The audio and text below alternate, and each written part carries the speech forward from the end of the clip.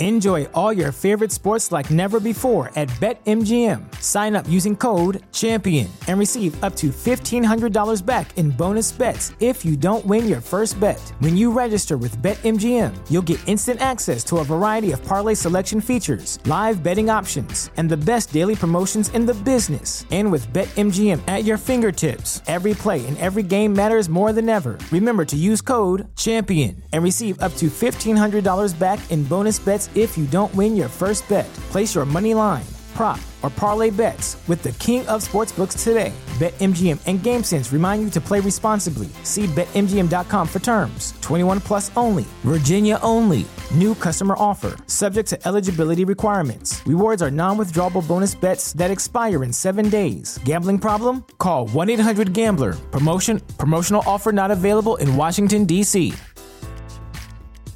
At Parker, our purpose is simple. We want to make the world a better place by working more efficiently, by using more sustainable practices, by developing better technologies. We keep moving forward. With each new idea, innovation, and partnership, we're one step closer to fulfilling our purpose every single day.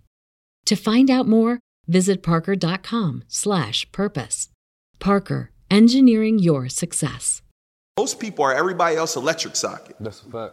Right? So when are you going to get charged up? That's why these rooms is like, and having high level conversations is imperative to your growth. And you know, I call it high level because it reminds you that everything else is low level. Like if you take a list and be like, all right, who's actually value on my contact list? And it's a short list. What does that say about everybody else that's there? That ain't actually valuable. So when you start doing those compare, it makes you realize certain things. Like, let's say if you got an idea, who are the people you call to be enthused about it and or can't help you?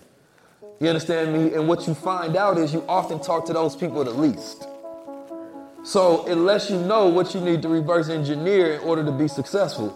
It really be the small tweaks we need to have that'll change our whole path and trajectory. And all of a sudden, we're like, oh, shoot, I stopped talking with bro who wouldn't get no money, and I started talking with bro who get money, and now I'm getting money. Yep.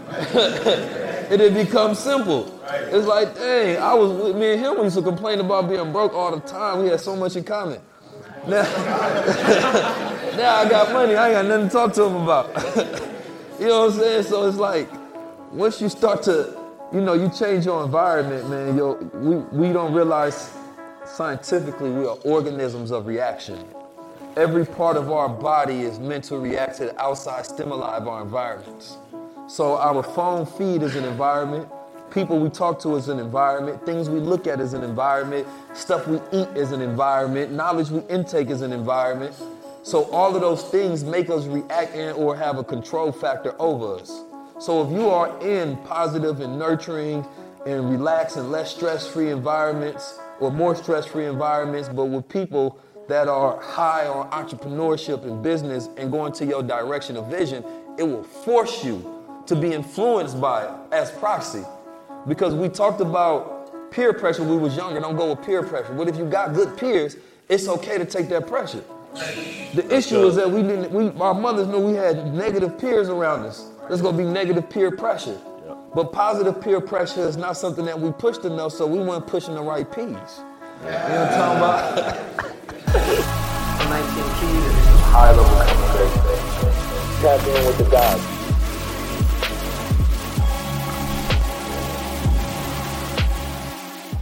Peace family, is 19 Keys tapping in for another high level conversations.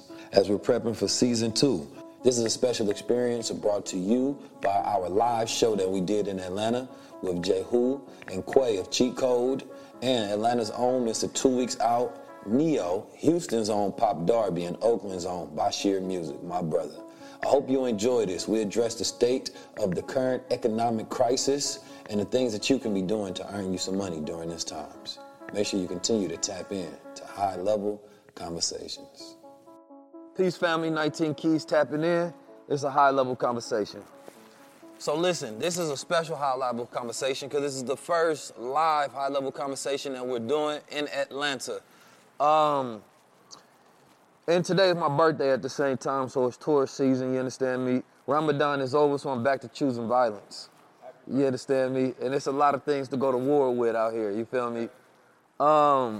Just a second ago, I wanted to, before we get into, because you brothers can go into a multitude of different fields, specifically in the finance, economics, crypto, metaverse, stocks, options, a whole wide range of things that people can utilize to change their life. You understand me? But I want to first talk about personality types. You understand me? Now, recently I've been getting into the Myers-Briggs personality types. And when I first fell upon this, I was doing my studies about 19 keys. Not myself, but the observation of numbers, patterns, and synchronicities. And what I found, though, there's particular personality types that are high-level observers. You know, the introverted, the mathematical type, those who are able to observe the universe based on intuition, right? Calculated. And for me, that's how I am with everything that I do.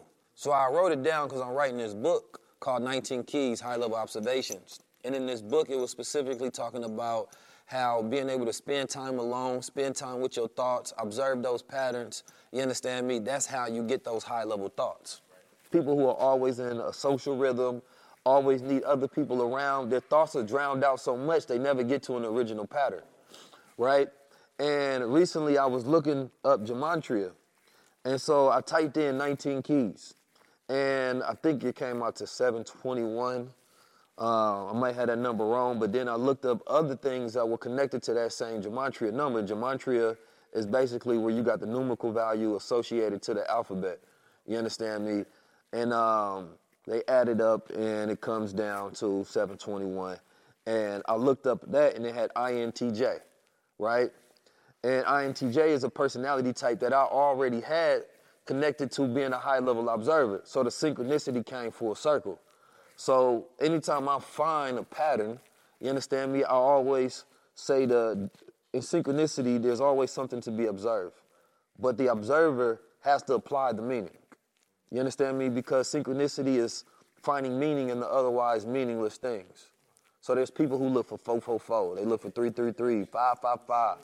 Yeah, they talk about the angel numbers and the repeated patterns, but what does it mean? Now, there's some people that will seek other people's meanings, but some people that will lock themselves in the present, you understand me, and decide what it means for themselves as a high-level observer. Now, the Myers-Briggs came from a mother-daughter duo as they took the Carl Jung typology of different characters and they associated with different ways. So the extroverted, the introverted, the people who utilize senses, meaning that they go based on information, right, and facts in the present and things they can experience with their senses, they 5 senses. Then you have the intuitive, people that more so sees patterns and they observe. They high-level observers like myself, you know what I'm talking about? And then, you know, you have people that utilize judgment. You understand me? You have the more intellectual types. And so I was studying because I always feel like I'm misunderstood all the time. But I'm good with being misunderstood. But I realize that if you have a personality type that's rare, then it's going to be rare for other people to meet individuals like yourself. So they're not most likely not going to be in the family or their peers or people that they experience on a consistent basis. So when you say some certain things or you have certain perceptions, a person may not be aligned or understand why you do certain things. And then when you try to work with different people, they may take things in the wrong way, right? So it's like we just talked a little bit before that, you said you know your personality types.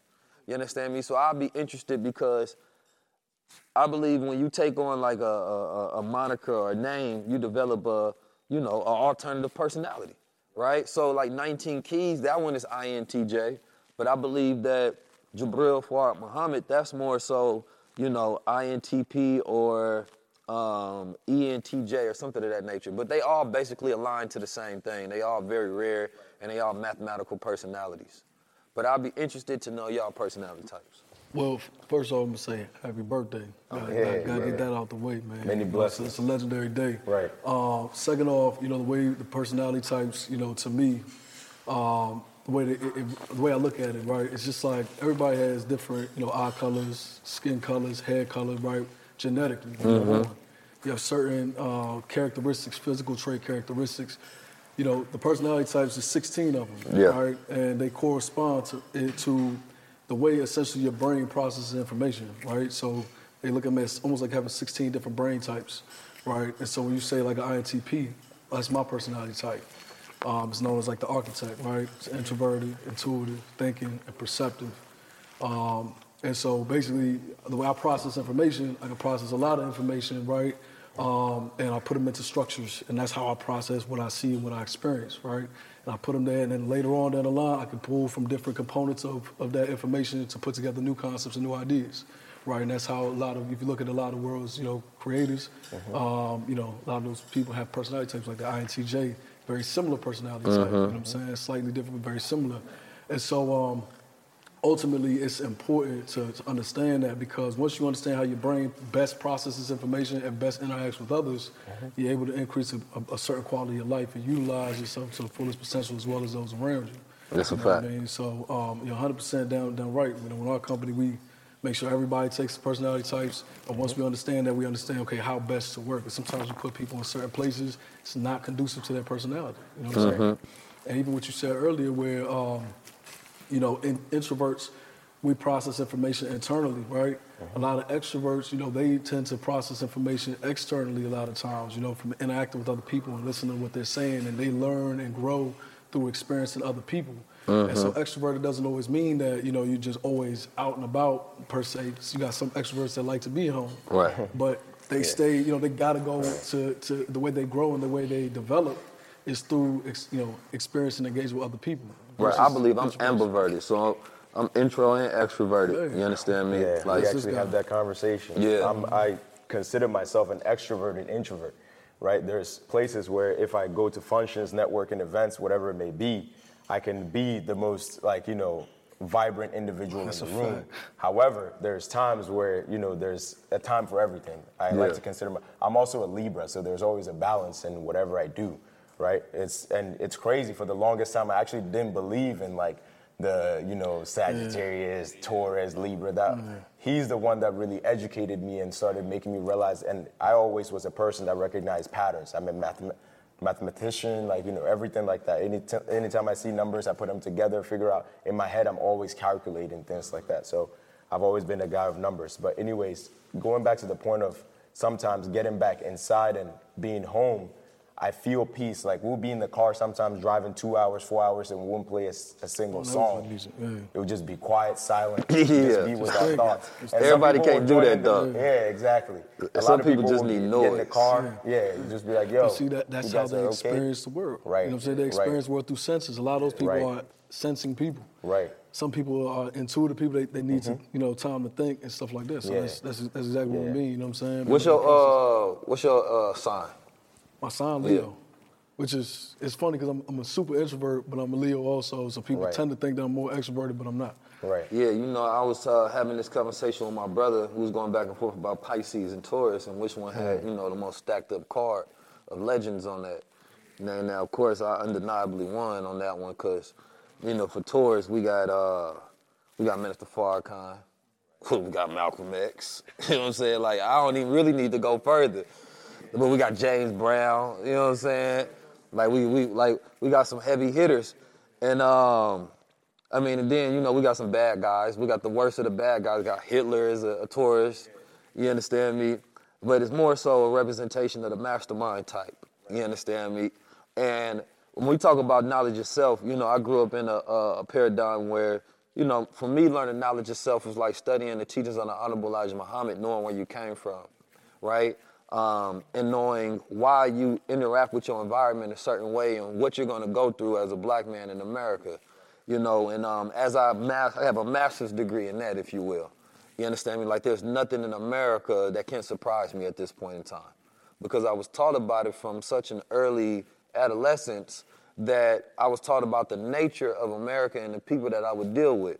So once you know the nature of something, then you are conscious and aware of it. You can't be fearful of it because now you have the power to deal with it. So for me, when I see what's going on in the world even with this new thing with, Wade versus Roe, and they working to repeal that, it's like America is going through a birth decline, right? So if you study the patterns and you see that, you would expect for, the powers that be to want to do something about that, right?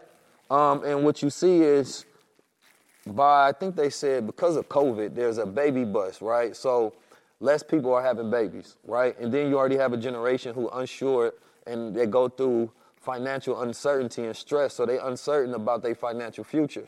So they don't want to have a baby.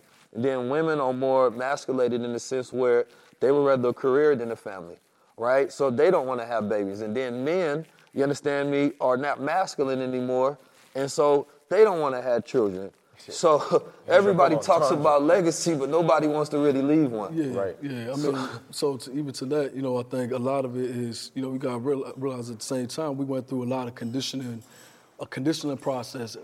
Back 2 generations ago, it was normal for, no matter how much money you had, black families, black households had 10 kids. Yeah, right? That's a fact. Your grandmama, you know what I'm saying? Yeah, 10 kids, 11 kids, a bunch of siblings. Your grandmama had 9 siblings, right? Right.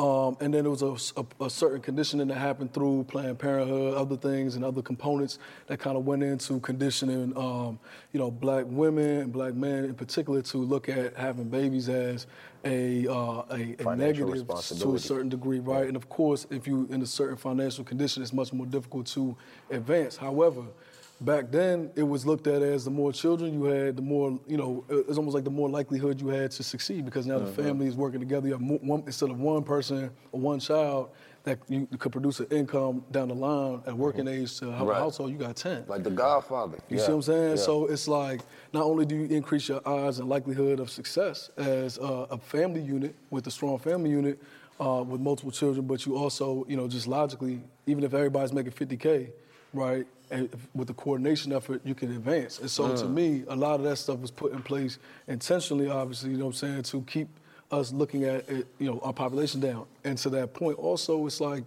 it almost has to happen for that demographic of Europeans, right, in the United States, because if you were to take genetically, 100, black people and 100 white people in the room, right, for one generation, the next generation will be 100 mixed children, 100 black children, right? Yeah, well, I mean, that's what we're dealing with now. They those type of things have to be put in place, to a certain degree, in order for certain balances to be kept in the world, you know what I mean, for them, you know what I mean? So yeah, and I look at it from the economic standpoint of what we're dealing with in the world. I don't know who I was talking with, but I was talking about the fact that, Bill Gates was talking about population decline. And Elon Musk was saying that, no, we need population growth. But Elon Musk was talking about the U.S., and Bill Gates was talking about Africa. You understand me? And so they was having 2 different conversations. And so Bill Gates said that, basically, the young Africans are a liability.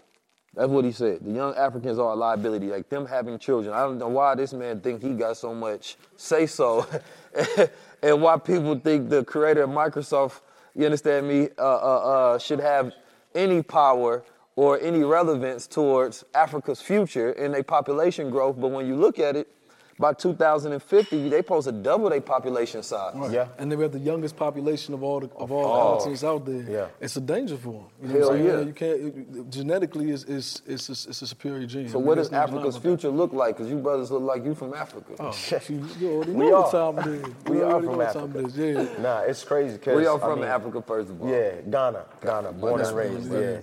My parents Ghanaians get money. Yeah, we try. Shout out Ghana brothers. Yeah, the original Gold Coast. Anyways, man. But what's the future of Africa look like? The future of Africa, man, I mean, if you look at just in the fields of engineering, technology, and that's why these guys are so worried, especially. If you have young minds, I mean, you think about it, in any population, the people that you want to target the most are the people that are, in the middle age, right? Like somewhere between I would say 14 to 35, right? Those ages are pretty much the ones that control the engine to keep the economy flowing. And if you have the most population of those age groups and demographic in Africa that are technologically advancing through social media and things like that, it's broken the barrier, right? As a person back home, when I used to live in Ghana, social media didn't exist. I didn't see what was possible to the world. Now, these guys that are back home now in present day have social media, have access to YouTube and things like that, YouTube University. They're capable of not only using their own, sense of creative to create things in the engineering fields and the technology fields, but they're also able to advance that using guidance from things like in platforms like YouTube, social media, the right followers, like, even somebody like yourself having a platform, being able to direct these guys to the crypto, metaverse spaces and things like that. These guys are able to catapult and expedite their success and growth rate. Yeah, So I mean, we just seen, what was it, Central Africa, the second country to create their own currency. Exactly. Fast. And then, was it Nigeria that was one of the largest adopters of crypto? Yeah. Right. You understand me? It's coming down They the need to stop making them spam accounts. When but you it's look cool. at, I was about to say, that's the thing, man. They're gifted. There's a lot of They can gifted do a folks lot. down there, but it's the jungle that people got to eat. So that's where it results to. But And when you look at the world order, right? You got over the past few centuries, Right. the world order has always placed Africa at the bottom of the totem pole. You got Africa, Latin America, Eastern Asia, Western Asia, Europe, right, and then North America, right. And that's kind of been the kind of rhythm. And those positions have kind of switched here and there over the years, but Africa has been kept at the bottom since colonialization, right? Well, when you look at the growth of a country, growth of a nation, it typically has started, agricultural revolutions, industrial revolutions, technological revolution, now information age, right, that we in now. Africa essentially has gone from and still developing the agricultural revolution while still trying to keep up with the information and the technology, right? And so when you ask about the future of Africa is really determined by Africans and African Americans and Africans globally, right? It's up to us to really kind of put our foot forward because that is if you look, matter of fact, look at Jack Dorsey, CEO of Twitter, right? Ex-CEO of Twitter. Where'd he go? Africa. He went to Africa. Right. What's he doing in Africa? Blockchain, right? He's investing in the educate because that is where the youngest population across the world is continuing to multiply and will be dominant across the globe. So you look at countries like China and Russia, what do they do for their population in order to play the long game? They educate first. China's education system has always been, known as, not even always been, but since we've been around, has always been known as one of the best education systems in the world. Why are they so invested in education? Because that's the future of the generation. Russia, same thing. These dudes have been teaching their population cryptography and IT, and that's why there's so many hackers out of Russia. They've been teaching them how to hack. That's a very good point. So it's up to us. The education is so important, it's so critical. Once you educate the population, Black Americans, Black Africans, Black Caribbeans, across the world, that world order would shift, especially with the new change in financial structures with crypto and blockchain. Like that. One of the first reasons I started studying blockchain was specifically to figure out how you can create a bridge between Blacks and Africans. And so I was looking at cryptocurrency and saying that, this is one way we can fund projects in between each other in real time, and that will be sovereign. Now, of course, everything ain't decentralized, as the dream of the beginning was, but the opportunity still exists to use that technology like that. Like right now, a lot of my designers on the back end and one of my developers, they in Africa, right? So if I want to send him money instantly, boom, I can do it like that. Back in the day, you got to go through one of them payment processors.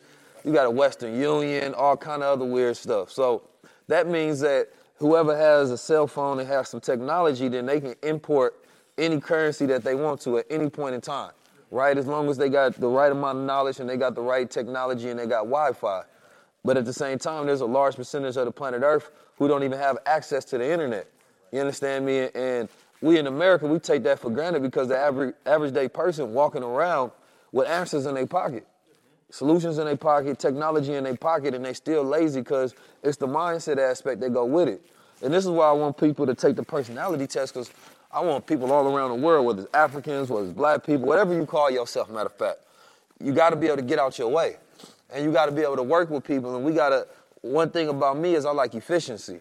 You understand me? I don't like to use too much energy in the area that it shouldn't, where we can direct it somewhere else and get a greater result. You understand me? And so when it comes to that, it's about being able to maximize your time, your effort, and your energy in concerted efforts to say, if we only got a short amount of time, how the hell do we maximize that? You know, like Africans over there, they getting money quietly kept. You know, I know a brother, he was the first Bitcoin investor, self-proclaimed first Bitcoin investor in Africa. You understand me? And he tried to pull an Elon Musk. The other day, he tried to buy, I think it's called Naira. Yeah, Naira News. Yeah. You understand me? Yeah. Publication, media. Yeah, he offered them like $5 million in Bitcoin. They didn't take it, but he also brought them a lot of publicity by doing that, because I didn't know anything about that. Right. But apparently, you know, that's big out there. But it's like, once we can blend those cultural lines, I think the greatest thing that we can do as black entrepreneurs is work with Africans. Like 100%. Like that's where the wealth gonna come from for real. Right. Bro, look, when you look at, like, and to the point you're making about, you know, all right, they're getting into crypto, getting into technology, but a lot of people still don't have the infrastructure, Wi-Fi, things of that nature, telecom. Right. Like I said, you know, you going from agricultural revolution and agricultural, you know, building and infrastructure straight to information. There's still such a massive gap of industrialized tools and resources that need to be built and developed over there, that anybody in this country, you know what I'm saying, that once Europeans are doing it, have been doing it for the past 2 decades. You go to Ghana right now, you see a ton of Europeans over there. You see a ton of Asians over there. Asians been building infrastructure over there. The only ones that's not doing it is us. It's us. Well, I mean, shit, we ain't building enough over here. That's why. But see, the thing about it is this, right? Like out here, you have, you know, the Rockefellers, the Vanderbilts. These are the people who built, so quote unquote, the industrialization of the United States, right? Railroads, you know, all that type of infrastructure. You know, a lot of cell phone towers and things like that, more modern times. Right. There's still an opportunity for people here who have the skill set. I mean, here, you try to do it in the United States right now, build a cell tower, you build, you know what I'm saying, infrastructure, railroads and stuff like that is very difficult. Right. Over there, the opportunities are still wide open, and they are more than happy to put government dollars behind people with skills. Well, let's talk about some ideas in that area then, because it's like, for me, I think this shit really simple. It's just, we just stubborn as hell when it comes to just executing, right? Like even out here, you know, I work with a lot of people, but it's like, if I look at the execution of somebody else's community and culture, they gonna get to 1 billion much faster, right? Now, we know that with a concerted effort, we can easily say, all right, let's create a coin, let's back a blockchain, let's back a metaverse, let's back any one of these plays, a DAO, and that essentially allows us the ability to be able to funnel money and then govern where we put it, right? So, matter of fact, I wanna get into some blockchain talk. So let's say a DAO, right? You know, decentralized autonomous organizations. I think if we could make the diaspora a DAO, I think that's the key. Like, we talk about systems, but we got to have a government, right? If we want to build anything, we got to have a government, we got to have media, we got to have education, we got to have security, we got to have principles and values that's instilled, you understand me? And we got to have a collective vision that people can work towards. But the government allows us to have a structure that we can all work within, right? So it's like, if we got a DAO, we say, all right, we want to target all of the hoods in America, plus some of the spots in Africa, and we connect them together, and we say, listen, the DAO, first thing is you buy into the token, everybody put in $100, right? You do that with 1 million people, that's 100 million people. I mean, that's $100 million, right? Now it's 45 million black people plus in America. And then, of course, we're going to get some of our allies to throw some money in that claim to be with us as well, right? Because if you with me, I need a couple of dollars because that reparation check been late for a long time. I check the mailbox every day. You understand me? It ain't came. So I still need my money regardless of how self-sufficient and independent we talk about doing for self. But so the DAO is basically a circular organization where it's not owned by one particular or guarded by one particular person. It's true decentralized corporation, right? If you would put it into a way to where, you know, the smart contract is what everybody is buying into. You're not particularly buying into me or whoever I partner with or whoever say is theirs. You have all of the power depending on how much you put into it. So imagine if every time we voted, our vote was $1 and it counted into a DAO and it was worth hundreds of millions of dollars. And instead of voting for somebody to tell us what they gonna do with the tax money, we just put our money together and say, this is what we want to do with our money, right? So if you target all of the food deserts in America, you target all of the high crime rates in America, you understand me, and say, all right, what is the way we want to attack this? If we talk in Africa, we say first, well, we need to get these people Wi-Fi. But then you got to do a study. What happens when people get Wi-Fi in those areas, right? So you want to make sure that you control what's being seen and what's being curated. You understand me? So they don't just get internet and watch porn for 24 hours. Like, for real, that's not what we gave you the Wi-Fi for. Nah, You understand me? Yeah. So there's a lot that goes into it, because when we talk reparations, you give somebody a check, but they gonna spend it on wherever their habits may lie. So they gotta be training that goes into it first. Right. Well, I mean, the thing about DAOs, man, DAOs are a structure, infrastructure. You know what I'm saying? DAOs are, obviously, in and of itself doesn't solve the problem. DAOs give us a more effective tool to solve the problem. But the first thing always starts with having like-minded individuals committed to a particular cause and motivated by self-interest to me. Because at the end of the day, good causes take us but so far, right? When you have people who want to do good in the world, it's typically fueled by an emotion, right? Everything we do is somehow one way fueled by an emotion. Right. And so the way I see it is when you have a system that essentially provides some type of self-interest as well as does the good that's being looked for, that type of system can continue to operate for centuries down the line. Because take, for example, you have systems and infrastructures like school-to-prison pipelines, right? We all know that system exists in this United States, in this world. That system is not just to accomplish a goal. It's motivated by the people on. All right, check this out. Here's a question. What have you always wanted to try? Gold Peak Real Brewed is here to unleash your thirst for trying. So take this as your sign to say yes. Opt in. Go for it. Because trying is what life is all about. Try Gold Peak. Back end, we're going to get paid at the end of the day, right? The person's going to get paid. It's money. Right. And so the way I see it is, I think our first solution kind of starts with the entrepreneurs and the businesses in our communities, right? We have a collective of entrepreneurs of high-level businesses and things like that are benefiting essentially from participating in the DAO economy while also giving back to that DAO, right?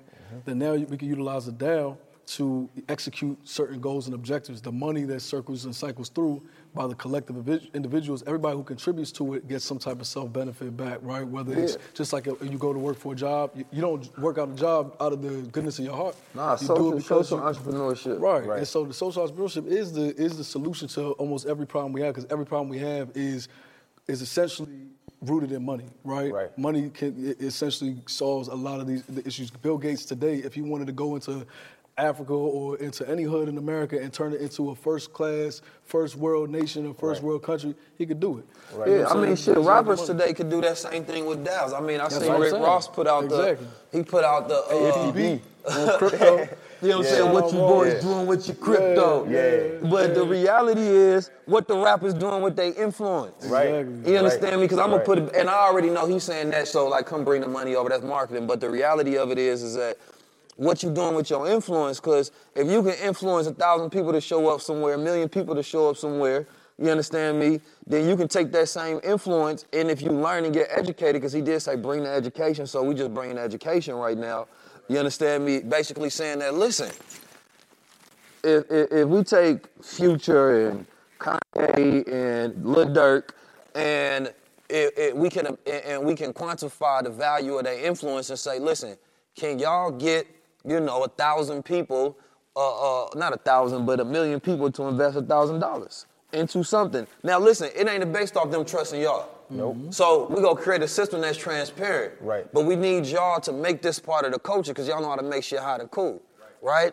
So boom, what we gonna do with that? We gonna create businesses and jobs. First thing we gonna do. So we can amass $100 million, and all of a sudden we start funding black businesses and within the communities, or we take a percentage of it towards investment.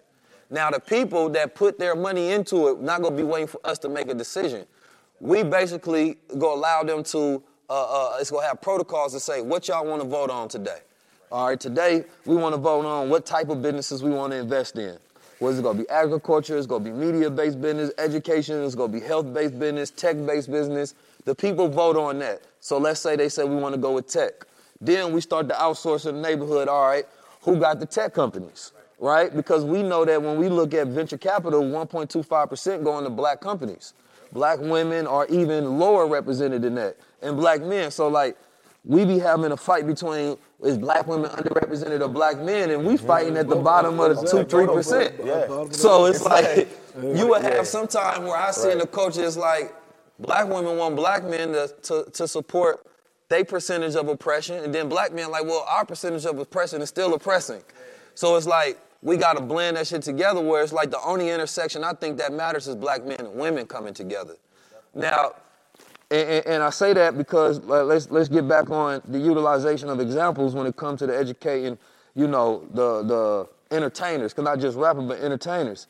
They have probably the greatest opportunity out of anybody to take the amount of attention they got and convert percentage of that into social profit that's good for the people. And it's easy because it don't take nothing away from their platform. They can build it alongside with it. They gotta be self-motivated. That's what I'm saying. Yeah. The reason why it hasn't happened yet is because there's no self-motivation. Well, the self-motivation is the profit. It's profit. See, but the infrastructure has to be there for them to profit. But niggas want legacy though. Yeah, if you take the average person that's making $100 million and they not known for nothing, they ain't happy, they depressed, they want to be the man in the streets. Yeah, but see, the rappers already they get their legacy out of the career that they established, right? Now, once we decide that what is, and this is what's happening now through conversations like this and platforms like this, right? The people are now starting to decide that, hey, you know, what y'all rapping about and shit like that that's not legacy to us. This is what's legacy to us. That's now you're starting to see a lot more of the entertainers and rappers starting to get clout off of the business moves that they make. They want to be the next Jay-Z. They want to be the next Master P. They seeing the business moves, and so now the culture is shifted towards that direction. And now, once you know, again, this is just the beginning of it, right? Everything we talking about right now is just the beginning of it. But I also think, not to cut your wisdom, I also think it's just a pure lack of understanding and knowledge. Like, if you sitting by yourself and you pondering ideas on how you can be more powerful, have more money, you understand me, build a bigger legacy, be more successful, and you know this knowledge, there's no way you don't be like, yo, my man, we about to execute on this. Let's run this back. But without the education, because the fastest way for people to go from being curious to something to executing in it is education, knowing how to do it. You understand me? So that's why I bring up that example only to get an education on the back end, like, oh, that is something we can do. Is Keys right? Then they go to their CTO, you understand me, they chief technology officer, and be like, yo, can we run this play? Who do we need to get in front of this?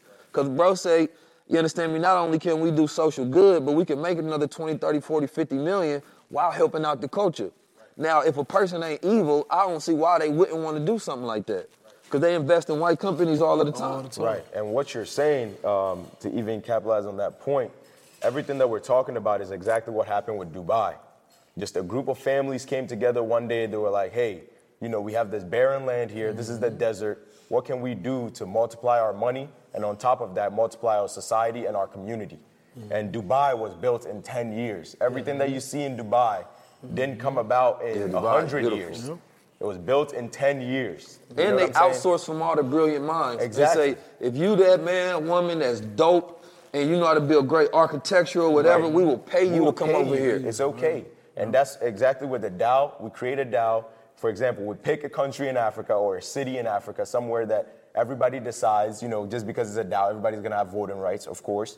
We pick a city in Africa, okay, this is the city that we wanna turn. What they did in Dubai in 10 years, this is the 10-year roadmap. We have, you know, leaders in the community sit down, hey, this is the roadmap. What do we want in the community? What do we want as a legacy out of this, right? Do we want tech? Do we want agriculture? How many percent of agriculture do we want to control in the universe? As a continent, Africa is known to control. I mean, it's the most fertile land, period. There's no ifs, ands, or buts about it. You know what I'm saying? But yet we're still not the ones controlling agriculture in the world, even though we're the #1 exporters of it.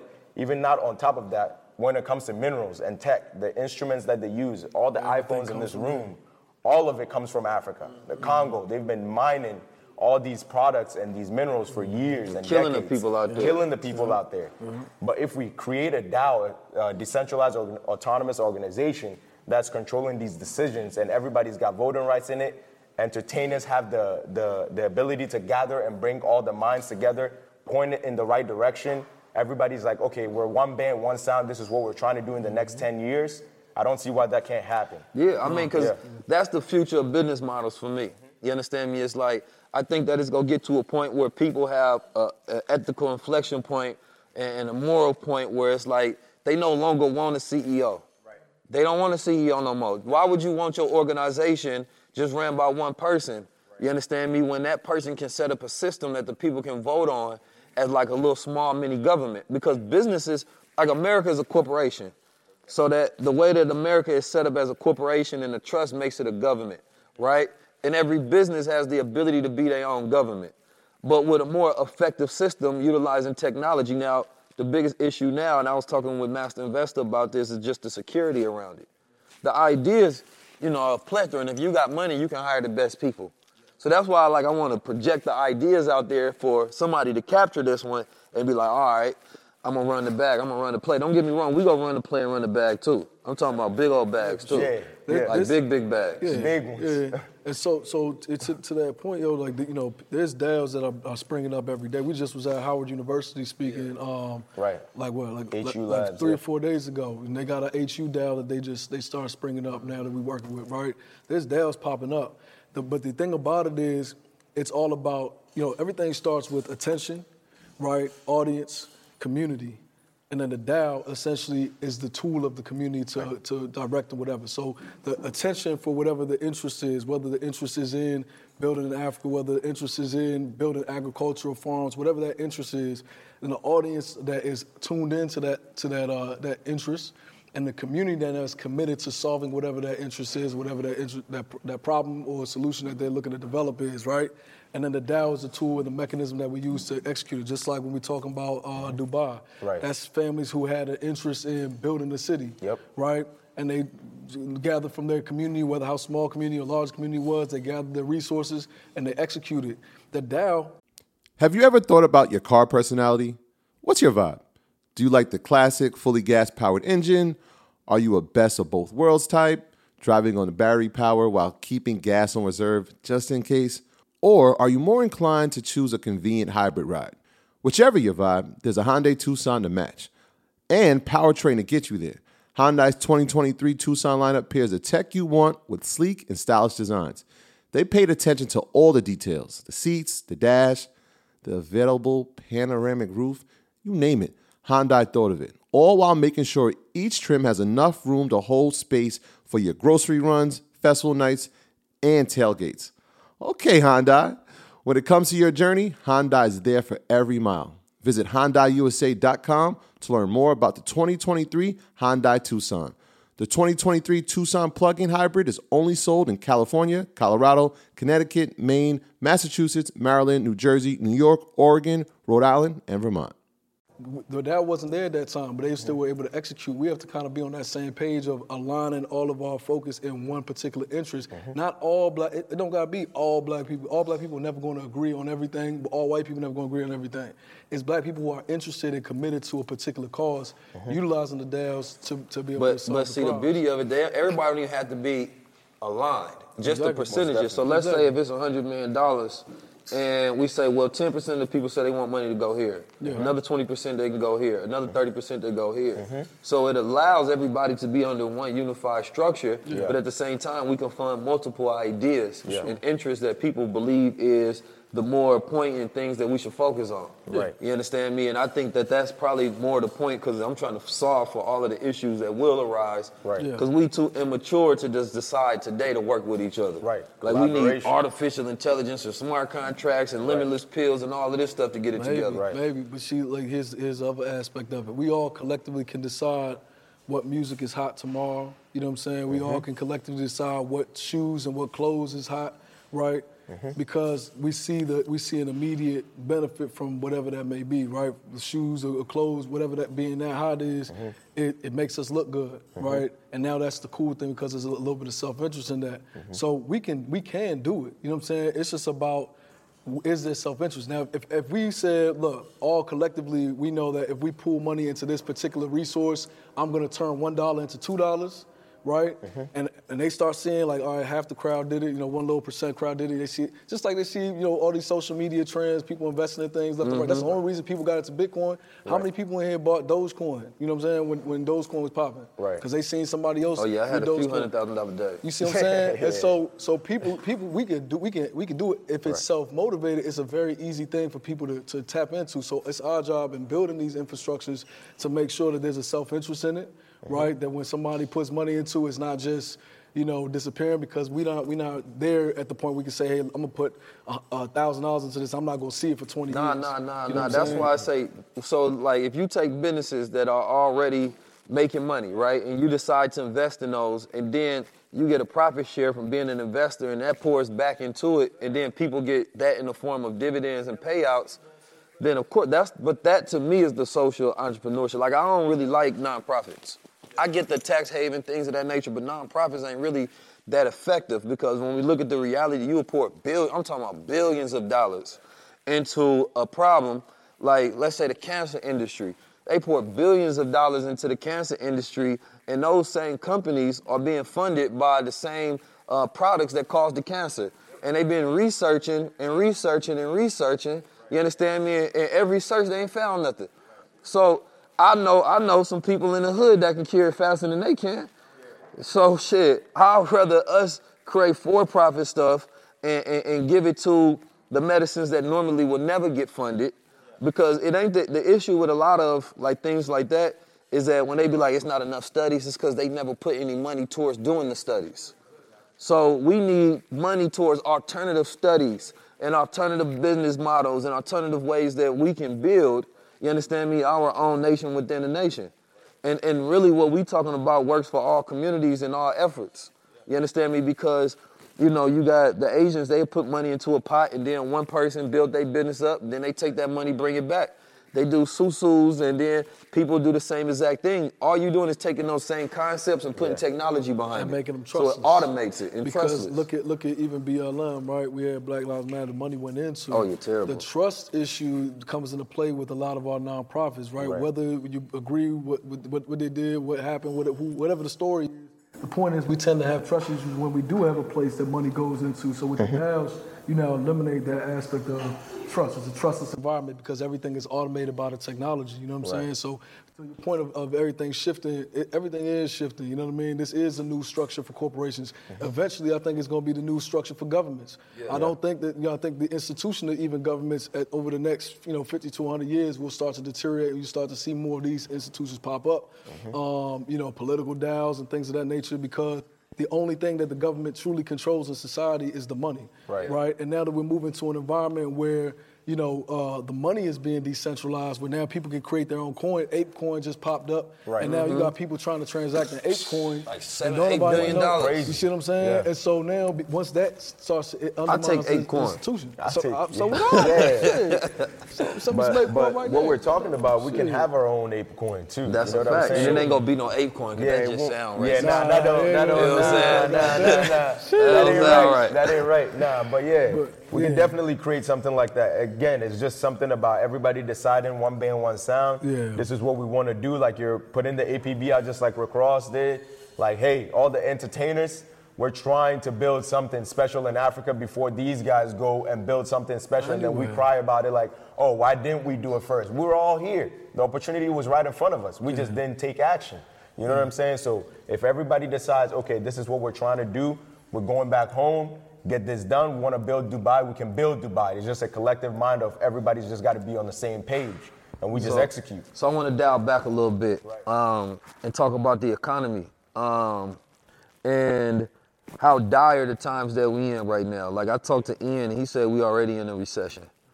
You understand me? And, the interest rates are at a 40-year high, right?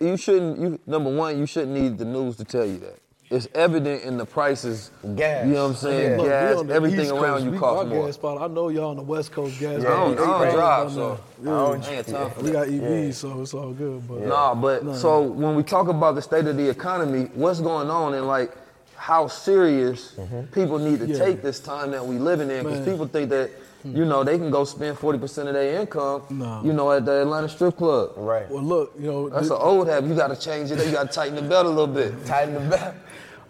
So when it Shout comes out to the strippers, though. I ain't trying to take away your money. I'm just saying. They got the metaverse strip clubs now. That's a fact. That's a fact.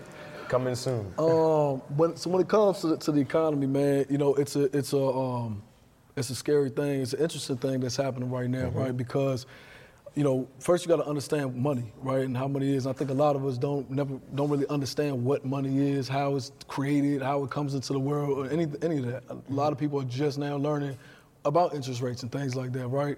The bottom line is that, our money and monetary system evolved from bartering, right? People trading services to coinage, taking natural resources in the earth and turning them into little pieces of coins that we could trade for services and goods. It's a fiat currency, right? Which is basically the government saying that the value of this piece of paper is determined by whatever we say it is, not backed by anything real. Right. And now, evolution into the digital world, the digital currencies where the people decide the value of a dollar, of a coin, or whatever it may be.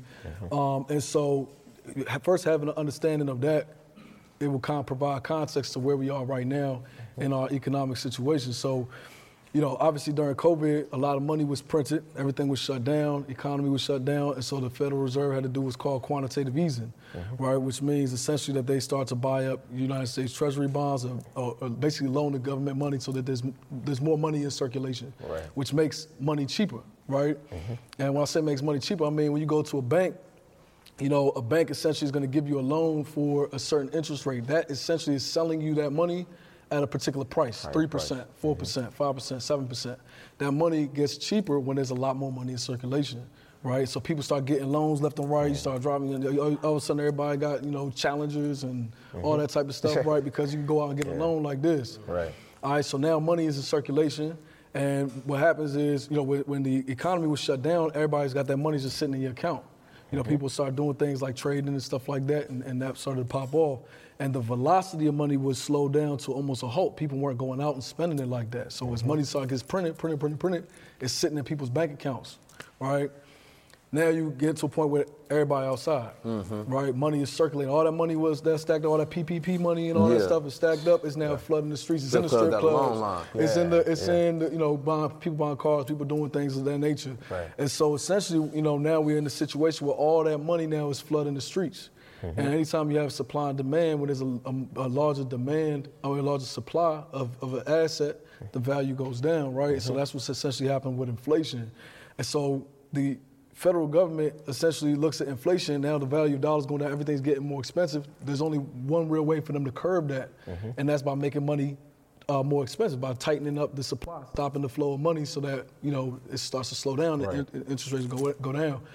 And so what they do is they jack the interest rates up. That's why you keep hearing about interest rates going up. They're making money more expensive for people to get so that it slows down the economy. The problem is inflation is so goddamn high that you really can't raise the interest rates high enough or fast enough to curb before, the value of the dollar goes down. Now, the reason why it's so dire, and the reason why I say you have to understand what money is first and foremost and what the dollar is before you can understand how deep of a situation we're in is because the only thing that makes your dollar valuable is the fact that anywhere around the world right now you go to, that dollar's going to be accepted. Why? Right. Because it's the number one world reserve currency, which means the Chinese government, the Russian government, the English government, they all hold trillions of dollars of United States dollars in their banks so that they can go, if China wants to go buy oil from Russia, they say, hey, Russia, here's $1 billion in US dollars, give me $1 billion worth of oil or natural gas or whatever it may be, right? Now, with the dollar crashing like this, essentially the trust that people have in the United States government to repay its debts, to stay stable. If you imagine if our dollar went down, if your $100,000 salary went down 9% this year, imagine what China's $2 trillion that they got in US dollars did. They done lost billions of dollars in value, right? And so now the countries around the world are starting to share the US dollar as a reserve currency, right? They're starting to look for other options, which is why you're starting to see all of a sudden countries like Paraguay, Congo, Russia, Ukraine, all these countries are now starting to adopt Bitcoin and cryptocurrency as legal tender. It's not because they just want to or they think that, Bitcoin's going to moon and all this other type of stuff. They're not tripping off that. It's because they know that it's a deflationary asset, which means instead of printing millions and millions and millions of it every year, you got a limited supply. Right. And so now if I go buy up the supply, I know that the next man, he ain't gonna have as much he can buy. And so it puts upward pressure on the price of the assets. And so now, the reason why that's scary is because your dollar that you got in your bank account is steady declining, right?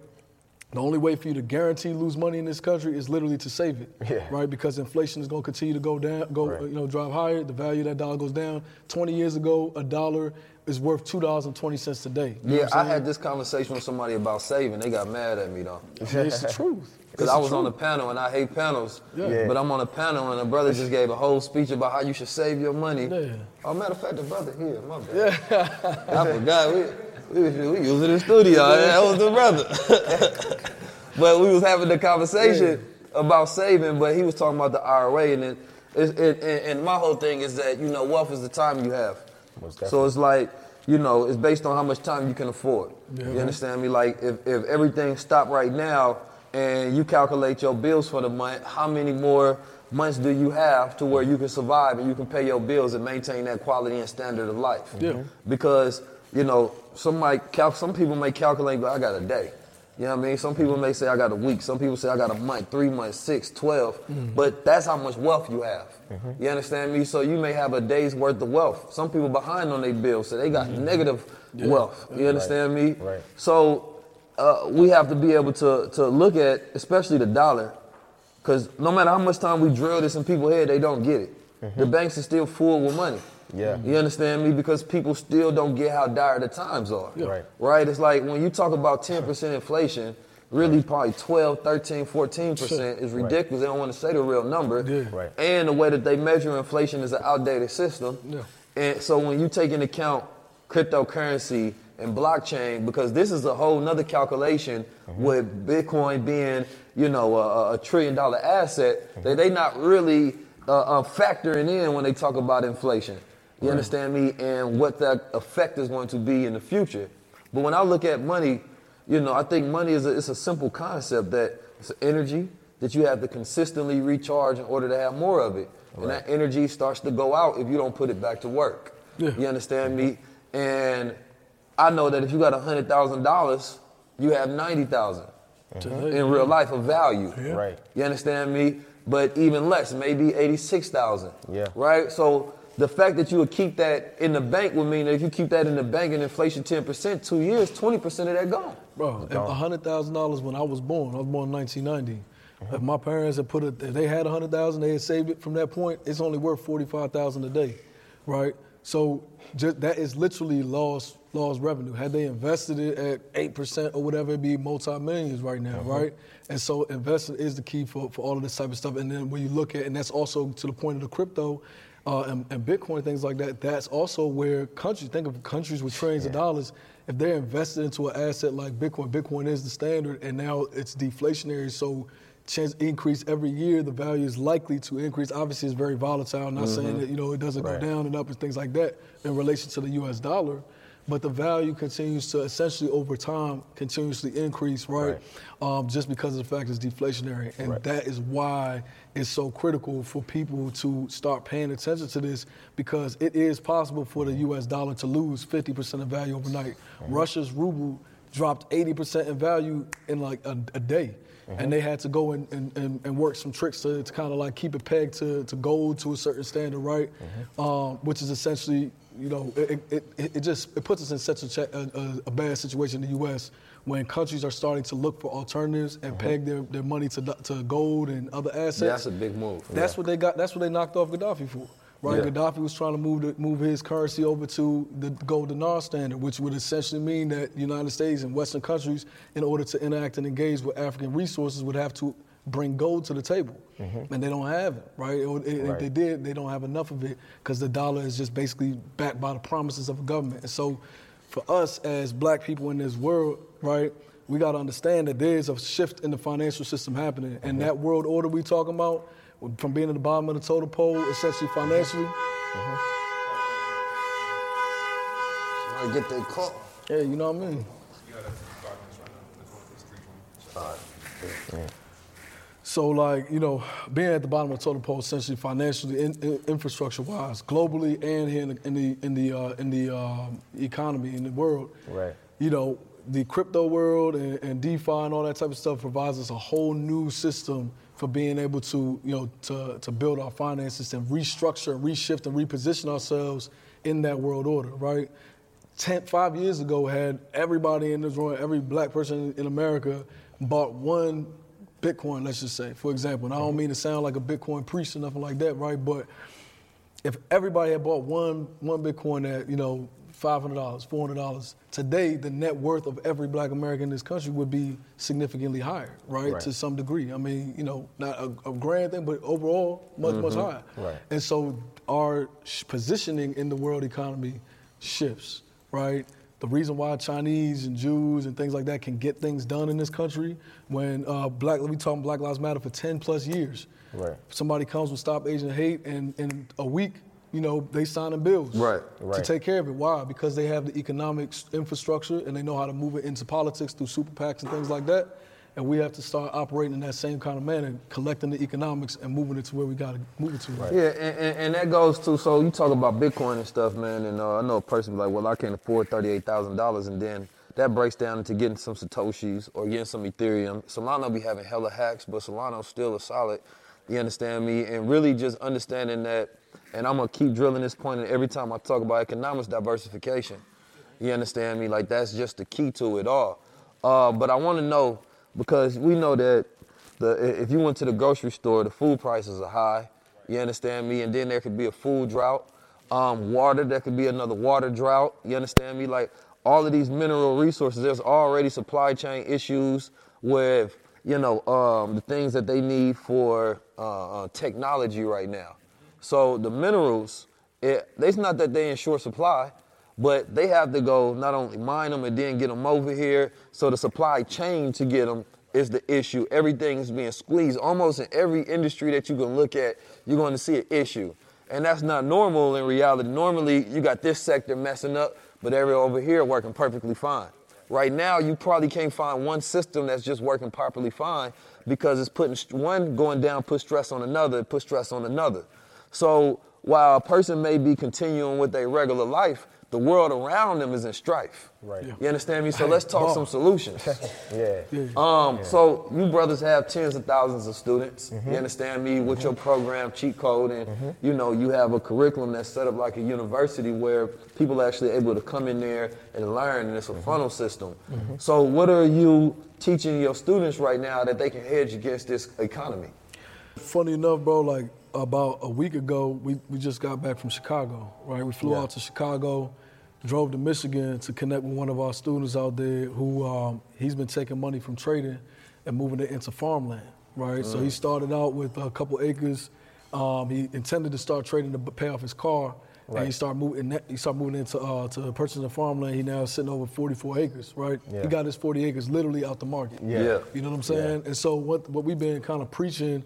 What I've been screaming, if you go back and look at most of the videos and anything like that you see me talking on, I've been talking about how, moving money out of the tech world, right, and into real assets, agriculture, commodities, things like that, is where we want to be positioning. Even myself and Jay, we've taken, most of our holdings that we had in high-tech companies and stuff like that, we diversified them through certain ETFs and things of that nature. Natural gas has been one.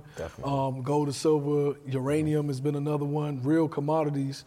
And then also we're now looking for agricultural land ourselves to get into. If you look at Bill Gates, is a tech entrepreneur, right? One of the biggest tech entrepreneurs in the world, but he also is the largest landowner in the United States, or the largest owner of United States land in the world, right? Agricultural land. And the reason for that is simple. That's the one thing. I don't care how much people go into the metaverse. I don't care how much people do anything else. You're gonna need to eat, right? You're gonna need to supply. And as population growth changes, so does the demand on food supply. So, what we've been kind of preaching is start diversifying your mindset, not just out of particular stock assets or trading different types of stocks or even different types of assets like futures. We teach a lot about getting into commodities trading and things of that nature, but also diversifying your mentality from I could spend $10,000 on a car, right? I could spend $10,000 on any other type of asset. Or I could spend $10,000 and purchase me a piece of land, physical land that can provide some type of agricultural resources going forward. Because food prices are going up, and as the dollar goes down, so the food prices go up. So you need to have some type of security in that way. So agriculture, commodities is what we've been preaching. I like that. Peace family, sorry to interrupt this high-level transmission, but I have a message from Black World Order. Black World Order is a transformative experience to give you access to the information, tools, technology, community, and resources that you need to have economic certainty during this time. Not only will we be dealing with the financial aspect of you being able to have the confidence to take care of yourself and your family to be able to build wealth, but also the mental, the spiritual, and the physical components necessary in order to have holistic wealth, meaning that you are captivating every single aspect of your life in this pie chart of success. From the trading platforms, to the fitness programs, to the coding, to the coaching, to the real estate programs, the land investing, you name it. We want to be able to facilitate an operation where you can get everything all at once. Once you go through the BWO, you will be taken on this journey of high-level coaching, access so that you can have a transformative experience from day one. I appreciate you tapping in. Now back to our regularly scheduled high-level conversation. Land is definitely number one. You know, I always put out that list of things that all families should do, black families specifically. Land is always up there. You understand me? You know, I like my gold too, you feel me? Don't get me wrong. You understand me? But land is key because when we talk agriculture, you know, I did the episode with King Randall, and this is a brother who was able to, you know, buy 40 acres. You understand me? Now, he did it out in Albany, Georgia. I think they paid like $40,000, $50,000, some amazing number. You understand me? And then he was able to, you know, crowdfund and buy 4 buildings to create schools on it. Now, when we talk about land, because, you know, land, the value of land has been going up because, of course, they ain't making more land. So if a person buy it, supply and demand just taps in. So for me, that's where I'm at right now, land. Like, that's what my focus is going to be for the rest of the year. And I'm glad y'all said that because, you know, my brother Ben next to them, they do the Hereafter Farms where they allow people to buy in. They do the farmland. And the goal is to, really, I want everybody to do the same or similar things as that, right? Like, we need to see examples of stuff like that happening and everybody take that as marching orders. You understand me? So when we talk about things like DAOs, I'm not sure if the regulation around it has worked in a manner to where you can say, hey, buy into this DAO, then we'll give you fractional ownership in land. That's exactly what I was going to say. But there's ways that you can get around it. Yeah. So when you buy that DAO, you understand me, or create the DAO and people fund it, then we say, okay, here's the land, and this is a farm over here we can buy. This one is 100 acres for $400,000. This is what we can build on. We do the land survey, get a judgment for the land. This is what we can build. This can be the business. Because if you bought somewhere in Albany, let's say Albany, now there's, you know, it's a small airport. It's probably not a lot of transportation going in and out, but you can always build the transportation chain. You understand me? So therefore, you got an import-export business going on. And you can do that all throughout America in a lot of these cheap locations. Because let's say if we find out that, well, that infrastructure will cost $1 billion. We got $1.7 trillion, you understand me, in our community. It really starts with educating and getting people to, you know, take where their habits are trending in certain areas and say, listen, what can we give up so we can get more? You understand me? And if we want more. Because I know for a fact outside communities, they offer deals all the time to our people. All the time. Oh, yeah. You understand me? Because they see the value. They love it. They love it. You understand me? So, and this is, I think, what you touched on just now is a very clear cut and very straightforward utilization of something like a DAO. Yeah. Right. Right. So, you know, you said, you know, you create a DAO that essentially partners with black farmers, black agriculturalists, things of that nature. And you have black investors who now want to take money and move it into agriculture. Maybe they don't have, obviously not everybody has a skill set. The reason we even went up there to even talk to our student like that, shout out you Kobe, is because he has a skill set. He knows how to do the farming. We got the capital. Right. We can build farms. We can do things like that. So now you have the DAO, the money goes into the DAO, goes to the farmers, smart contract automatically executes every time agricultural products are sold from those farms, back to the DAO, back to the investor, right? And so it's a trusted system. I don't need to know the farmer personally and trust that he's going to do the right thing. It all automatically happens. And, you know, even product and produce that's grown on the farm, you have seed to table scanning and processes on the blockchain that you can know exactly where each seed goes into what products. So everything is trustless, and that's how you implement and create a solution for a particular problem.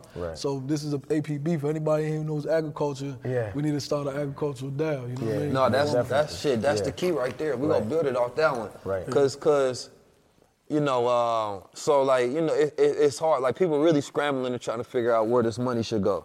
Now, land is something that every entrepreneur, you understand me, should have, or every person should have, really, right? Black farmers, I just read an article on how black farmers have lost billions of dollars over years. Then at the same time, we had land that we was inheriting and we lose because we didn't have it structurally set up with certain trust, irrevocable trust and things of that nature, so therefore we can pass it down and or have certain heirs, you understand me, for the things that we do build. So not only got to build it up, but specifically when we start getting land and we start doing these things, we got to have the structure right.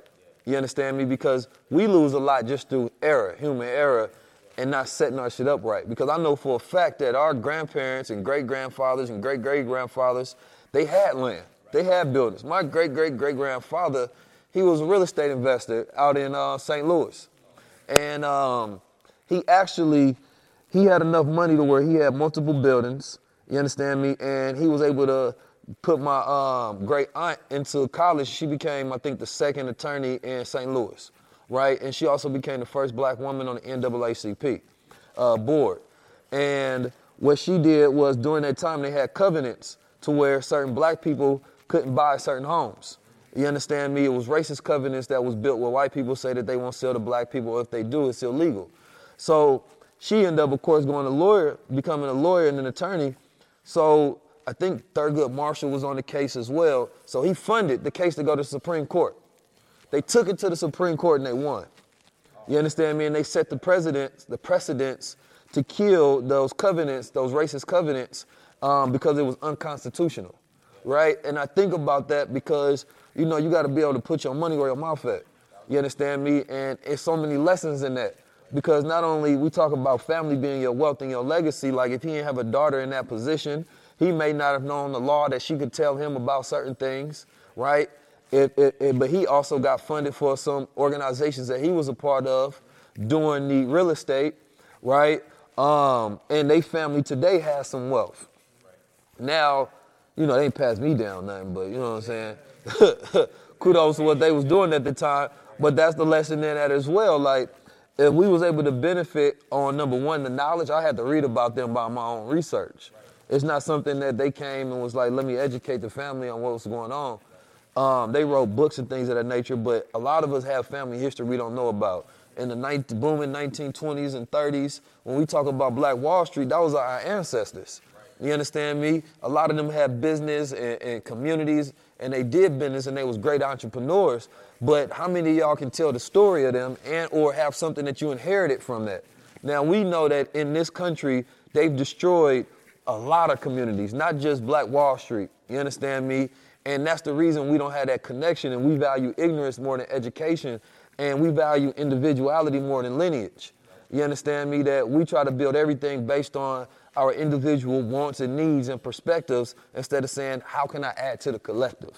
Like right now, me and the first episode of High Level Conversations, we were talking about that LeBron in your family. Like, if you got a LeBron in your family, everybody got to rally around that. Right. Most definitely. You understand me? But the selfishness is to say that this person LeBron, so I'm going to try to compete and be Jordan. You understand me? Like, no, build a team around that basis. That's how y'all win championships. Yeah. You understand me? Because as we see, LeBron ain't nothing without the team. Yeah. You understand he says me? that all the time. He says that all the time. And shout out to LeBron because he reposted my stuff before, so we kind of like shout out to this. LeBron, man. Big fan for sure. But even to that point, education is also another thing that we realize is a key, right? We talking about our student that we went to visit with the farmland and 40 acres plus. What he was telling us that one of the lands that he most recently just acquired, the log on the land when he got, you know, the excavators and the people to come, like, you know, essentially like estimate the land and its value. They had told him if he just held the land for, what was it, 2 years or 3 years, the land, just the timber on the land and the type of wood on the land would be worth over $500,000. Yeah. You know what I'm saying? And so he bought that land for 60. for $60,000. And see, that's the one thing that I think about land owners. A lot of them don't know business. They may know farming and agriculture, but they don't have a lot of creative business concepts. Like you can sell the dirt, you can sell the timber, you can create event spaces on the land, you can have paintballing, you can do tiny home communities. Like if, let's say, so let's say right now I got 40 acres somewhere a little on the outskirts of Atlanta. Instead of doing this, I would have had everybody show up there. You understand me? Do an event, throw a festival. I've never heard one black farmer throw a festival before. You understand me? So it's like, either they need to connect with the business people, the influencers or whatever, so that we can start turning that land into a real asset to where it's appreciating and it's making money. Like I don't want to, if I buy land, I'm not waiting for it to appreciate. You understand me? I'm going to turn it into a business ASAP. I'm going to give you another example. The seeds, the soil, everything. On that same trip, one of his, I think his cousin, we went over to see his cousin's land. His cousin bought a piece of property, about 8 acres for like 200. Beautiful land. House. And an apple orchard on it, right? So it's got literally like, I think 120 trees. They produce apples every year with 2 sheds. Each of the sheds is worth about $80,000 and just in and of itself, the barns on the property.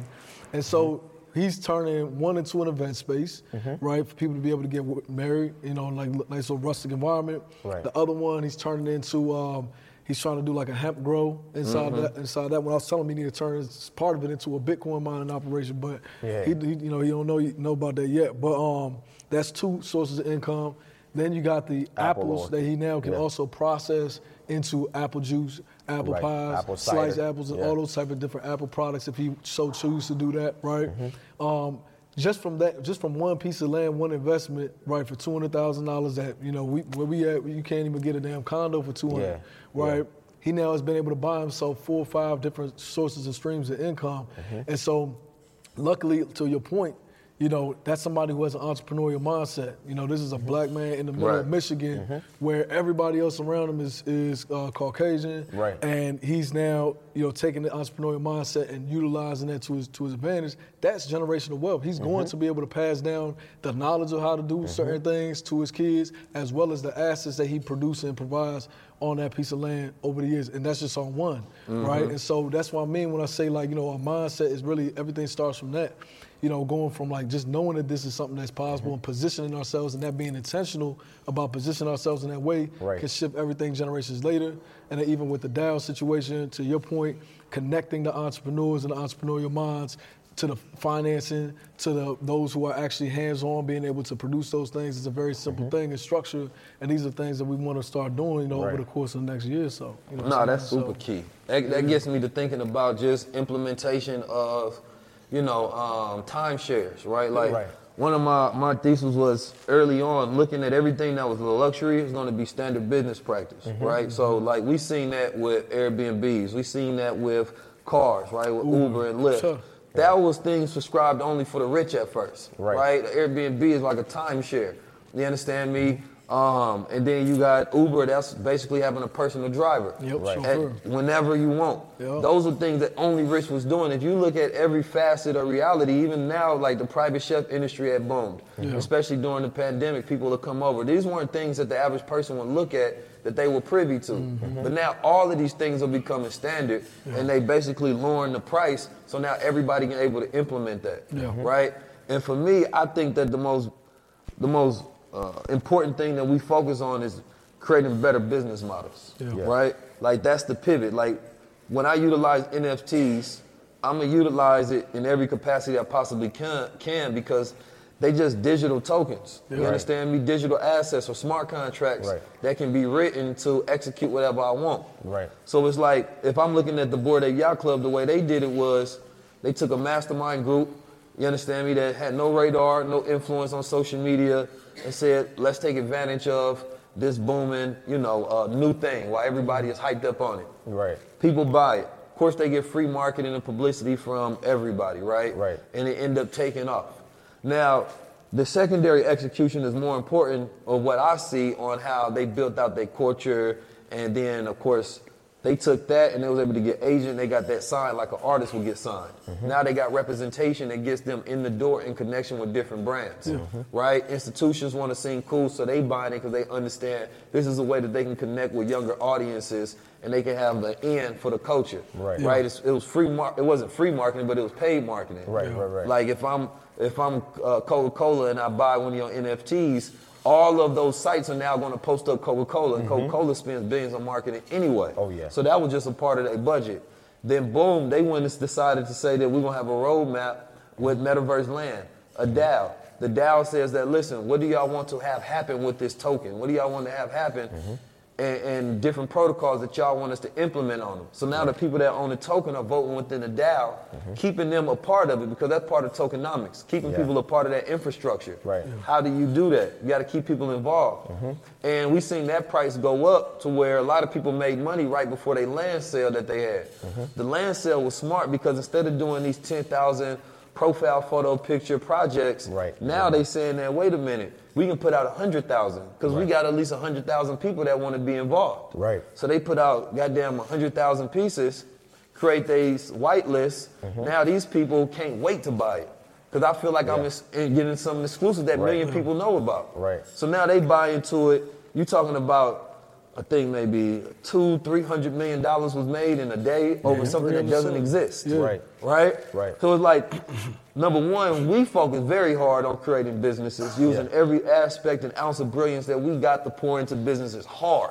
And here's these people that just understood the technology, the times, and the right time, the right idea at the right time gonna be success. So it's like, for me, that's efficiency. That's 300 million. Now they done grossed, $500 million being traded, and by the end of this thing, it's gonna be $1 billion, and now it became the largest NFT project ever. You understand me? And they offering. And basically, that was a crowd fund. That's what most people didn't understand. It was a raise. So when you see them reporting on it, they saying that they raised $300 million for their metaverse. You understand me? Meaning that they're gonna take a percentage of those profits and build it utilizing OPM. So I've talked about that being intellectual property offerings before. These are the new IPOs. These are the new funding tokens. That's what NFT is. So while we debating on whether it's real, whether it's a scam, how, when they just goddamn made $1 billion off of it, why is we even, what's the challenge here? You know what I'm saying? I don't even see that, I'm trying to understand that why only a certain percentage of the people see the opportunities and utilizing technology, making billions of dollars and utilizing those same funds to create impact. It's that when we do it, we don't always support it, but when they do it, we hype it up. So for me, the new thing is saying that, of course, the shit real. It ain't real unless we use it. It don't matter unless we use it to democratize wealth.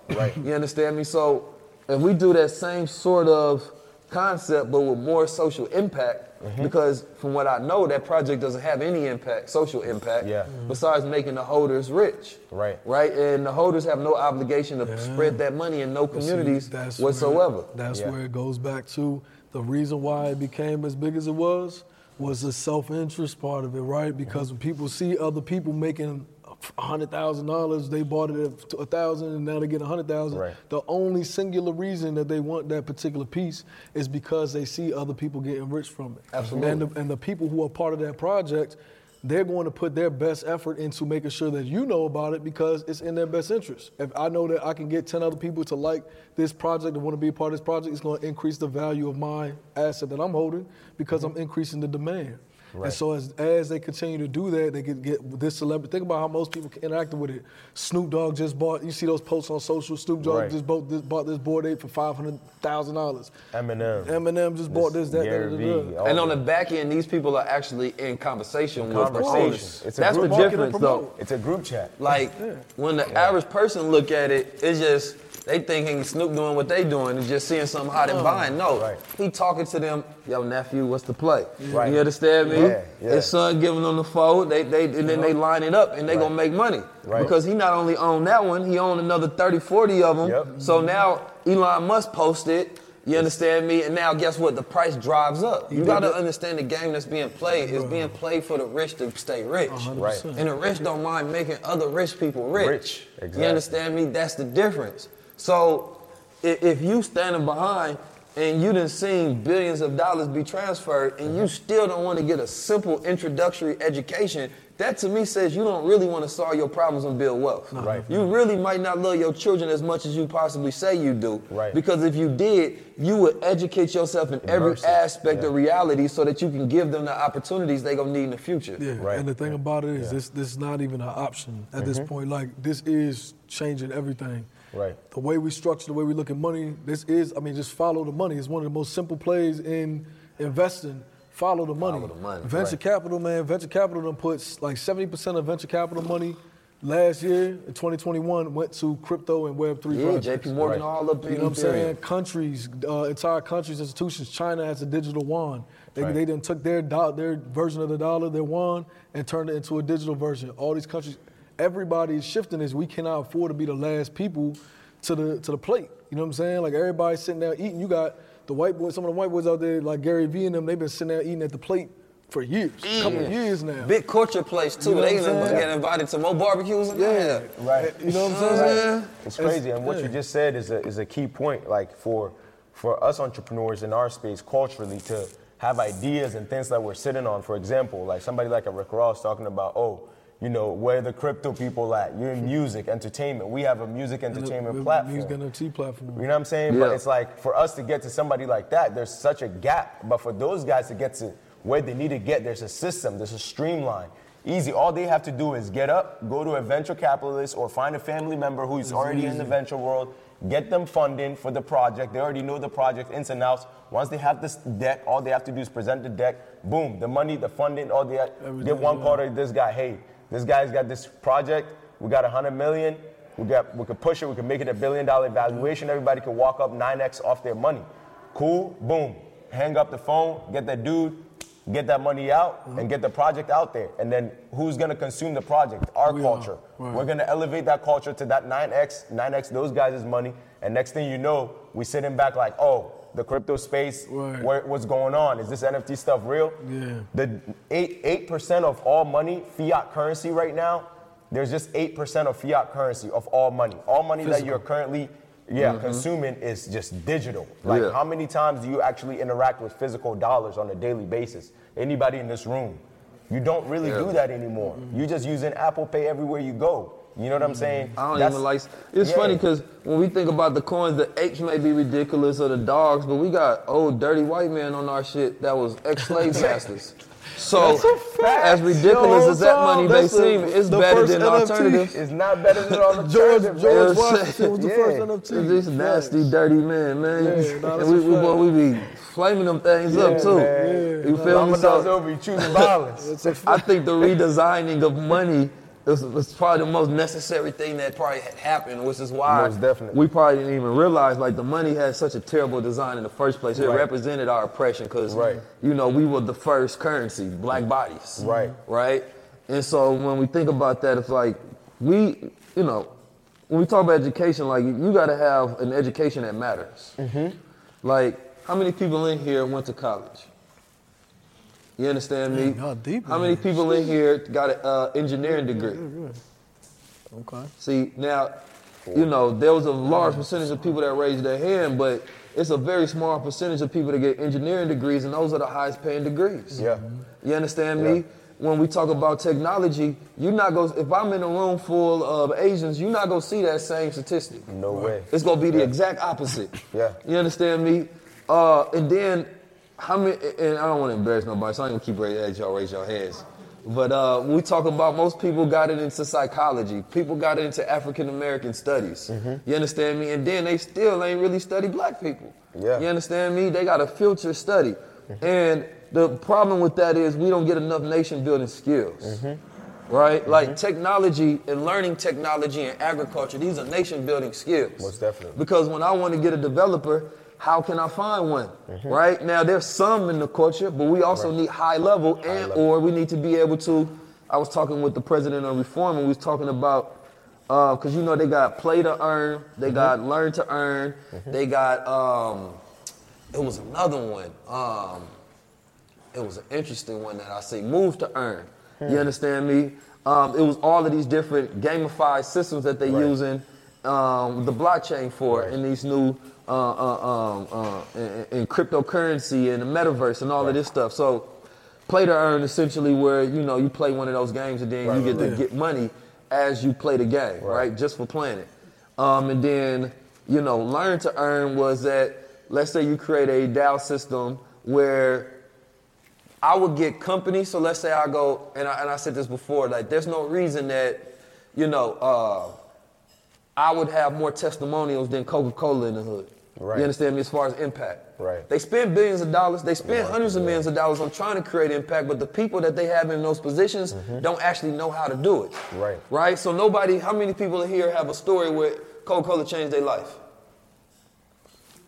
What about Colgate? What about Hennessy in a good way? But I'm saying, like, a lot of these companies, they got budgets for social impact and causes to do good. But ain't none of us can be like, yeah, man, that money came direct to me and helped to change my life in some capacity. And a lot of it is because they got some square person in that position that don't know and have any direct link and know how to create impact to good. Right. But you can go to those companies and shame them and be like, bro, y'all ain't doing nothing. Right. You understand me? Y'all got a diversity budget that ain't diverse. Right. You understand me? And you go to them and be like, look, this is a way where you can give directly to the communities. If you gonna want to end the recidivism rate, you have to give the prisoners that come out there an education that they can use instead of having to fall back on crime. Right. You understand me? So what if you got a Dow system where it's saying that, listen, everybody gets to come in and we want to pay them to learn. Right. Now we're gonna get $100 million from Coca-Cola, we'll get $100 million from Apple or whatever. Right. We put $200 million in that fund, and as people learn these skill sets, we also do job placement. Right. So we do direct connection to these big companies that's in the Web3 because now they have Web3 skills that can be utilized. So as they come out this funnel system, they job ready. You understand me? And now we can be like, look, this is your dollars directly went into the hoods, you understand me? And this is how it changed this percentage of, Detroit. This is how it changed this percentage of Oakland and Chicago and St. Louis and some of these other high crime, violent areas in the world. But without idea people, and this is why a lot of people don't realize they're so valuable, that a lot of the ideas you have, you can write down, put them into these decks, pitch it to these companies, and you can get a lot of money. You can get your ideas funded. Right. Right? 100% of ideas that never get pitched never get funded.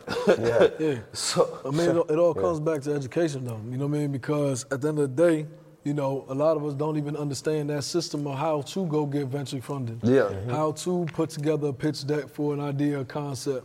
How to even hash out the idea or concept, having the level of expertise to understand what is possible in the space. A lot of us are just now, and to the credit of our community, this stuff has just really started to take forefront over the past year and a half. We did just make financial literacy cool. It's like financial literacy being cool. First and foremost, I've been trading stocks since I was 13. That was 2003. Right? Yeah. And I started to really trade in 2011. I was the only. I had my friend groups and stuff like that I'd be teaching them, and we had little group and stuff like that while we were doing other stupid shit in the streets and stuff like that. But we'll come back and take that money and put it into marketing and do what we do. It's like that was a very small minority. When I used to go try to learn places and things like that, little trading programs and stuff, it was all old white men, right? Just this past 2-3 years, that has shifted dramatically. You know what I'm saying? You got programs everywhere. You got thousands of people. And then on top of that, crypto, we was in crypto in 2017. NFTs were around in 2017, 2018. Yeah, crypto kitties, little projects like that. And we looked at them and it was, nobody really thought nothing of it. Punks. Right? Yeah. And so now this stuff has just started to take off. People understand that DAOs were around at that time too. Ethereum Classic split off because of a DAO situation with Ethereum, right? It's been around. But we're just now getting into the fact of majority of the world is just now getting into it. And when your parents used to tell you like, as a black person in this country, you have to be twice as good, for less of the attention, right? Yeah. It's like we can't. Even though it's been a short. You gotta be 10 times better. 10 times. Even though we have a short amount of time to really start getting a hold of this, we have to consciously step up to the plate and dedicate ourselves to it, to mastering these skill sets as important as possible, as quickly as possible. At Parker, our purpose is simple. We want to make the world a better place by working more efficiently, by using more sustainable practices, by developing better technologies. We keep moving forward. With each new idea, innovation, and partnership, we're one step closer to fulfilling our purpose every single day. To find out more, visit parker.com/purpose. Parker, engineering your success. As humans, we're naturally driven by the search for better. But when it comes to hiring, the best way to search for a candidate isn't to search at all. Don't search, match with Indeed. When I was looking to hire someone, it was so slow and overwhelming.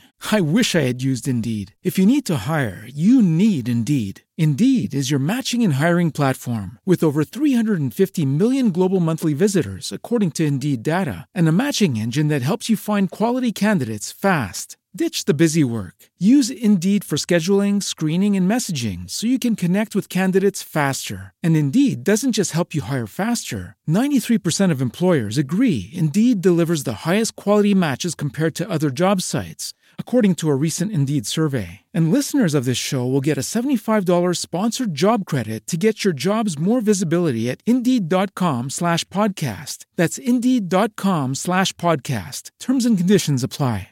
And on that note also, with the kids, you know what I'm saying? We have to make sure that don't discourage the kids to not play video games. Make sure they get their homework done. But you got kids and teenagers out there now making millions of dollars playing games, being on YouTube, things like that. The stuff that we thought was not anything significant is now turning into skills that are needed for this new world that is coming down the pipeline. Right. And so even with the learn to earn models, you got guys that are sitting at home right now making $1,000 a day playing video games through crypto and NFTs, making better income than most people with degrees. That's a fact. You know what I'm saying? So don't encourage the kids to just try to structure it. You know what I'm saying? Get them the tools, get them the things that they need to develop these skills, the education.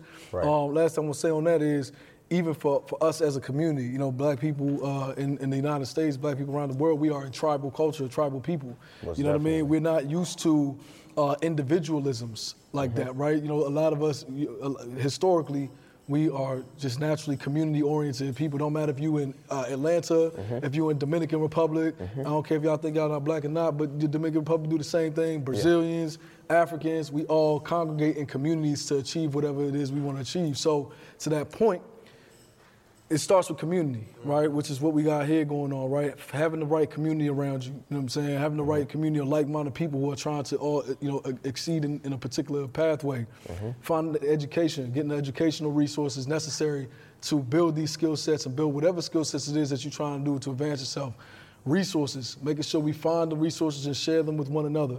You know what I mean? Making sure that, we find the most quality, whether it's engineers, whether it's people networks, whether it's online tools, whatever, or online resources where we get our information from, and then tools. Making sure we're utilizing the best tools out there, and then we call this search. Certifications. That is where we go, and once we invest into those things, community education, resources, and tools, anything it is that we're trying to achieve in this space, we can achieve and put together. Right. And I hate to sound like we're just talking about ideas and concepts. This is actually something that we're working on now, practical as solutions, and I encourage everybody else to also do the same. Right. Join other programs like you're talking about with LeBron and things like that.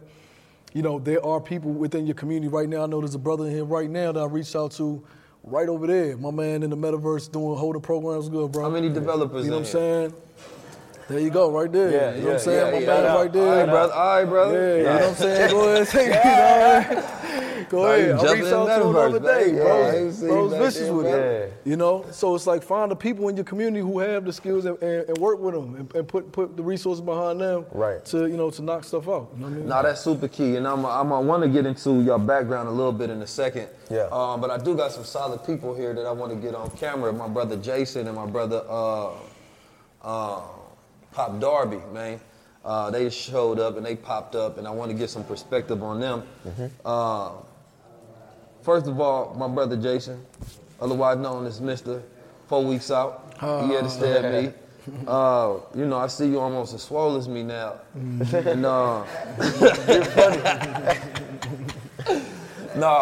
But what I wanted to ask you about, first of all, if you could tell me a little bit about your business and the things you got going on right now. Yes, I'm Mr. 2 Weeks Out on Instagram. I own the Loft Athletic Club. I started in fitness, but I really started making headway when I took my talents online.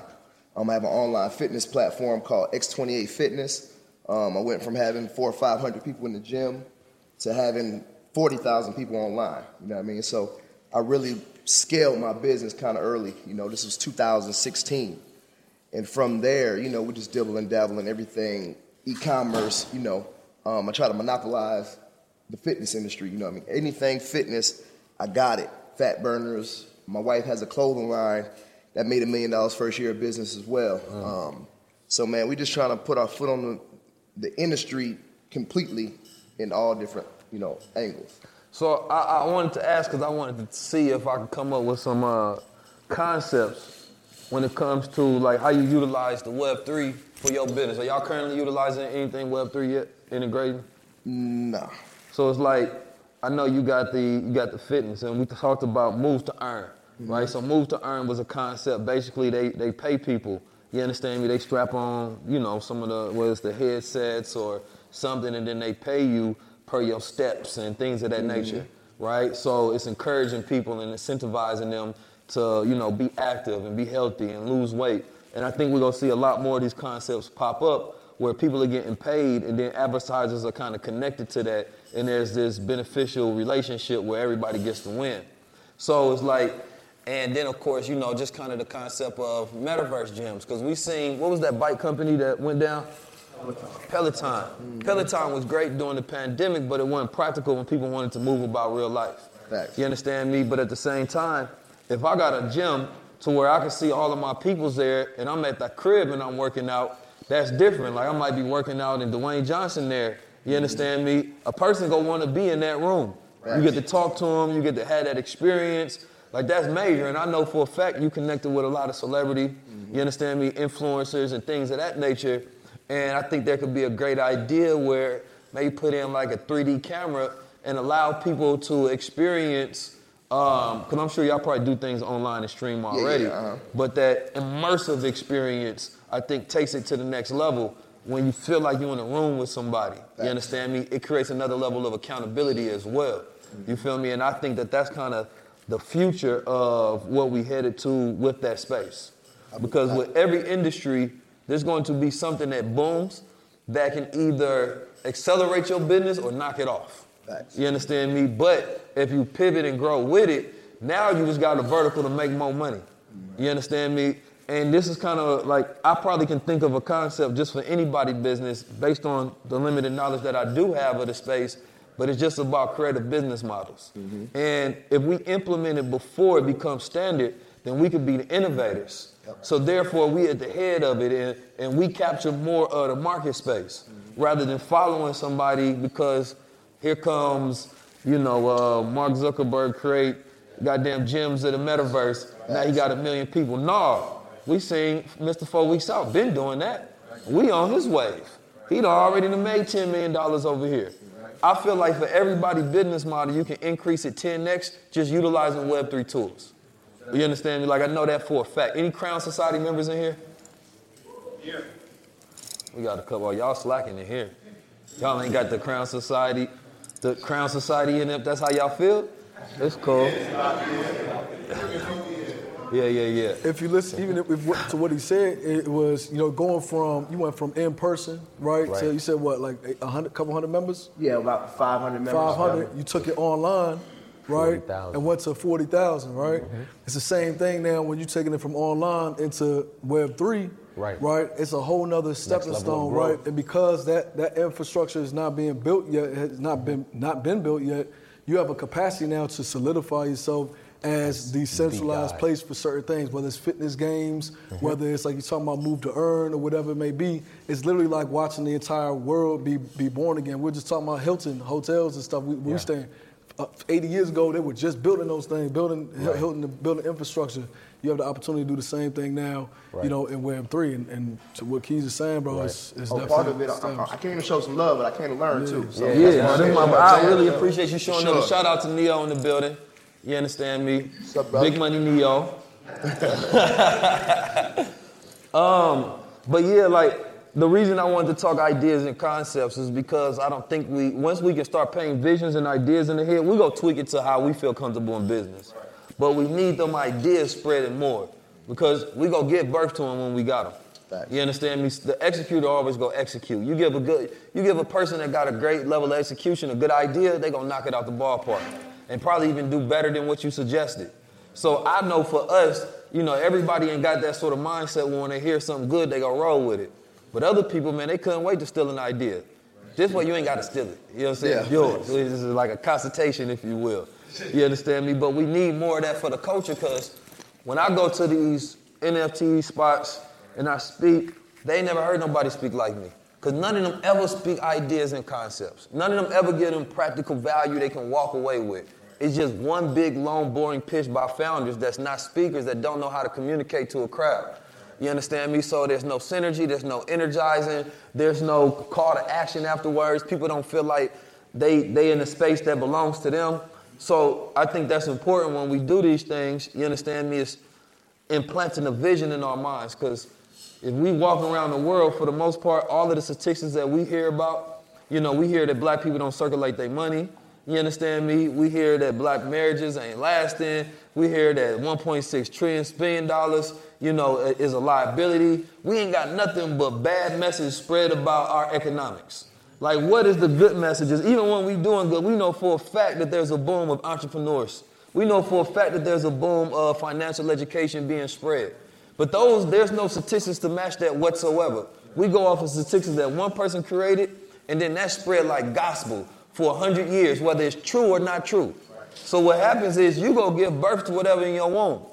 You understand me? And you got that mental womb. So the images and the visions and the paradigms and the quotes and all of that shit that's get played in our head, we only know to live those habits in and out. So imagine if all billboards in Atlanta said black people are now circulating their dollar, you understand me, 10 days in the community. We just increased it by 10 days. It's going to make you feel good. And what happens when you feel good about that, you're going to want to participate in that vision. Like, oh, we lit. Let me go spend some more money with a black business. You about to go to a Church's Chicken and it's going to say, why not black business? And you go look up and feel guilty like, damn, you know what? Let me go down to, you know what I mean, a little spot down here and get some vegan food or something, whatever it may be. But the moment you do that, you will increase the circulation of the black dollar. It's really that simple. Like, if you take today, right, I think Killer Mike did, when he did it on his program, where he tried to see if he can live by just circulating the black dollar. Now, if any city can do it, Atlanta can do it. You understand me? Because Atlanta, y'all got everything out here.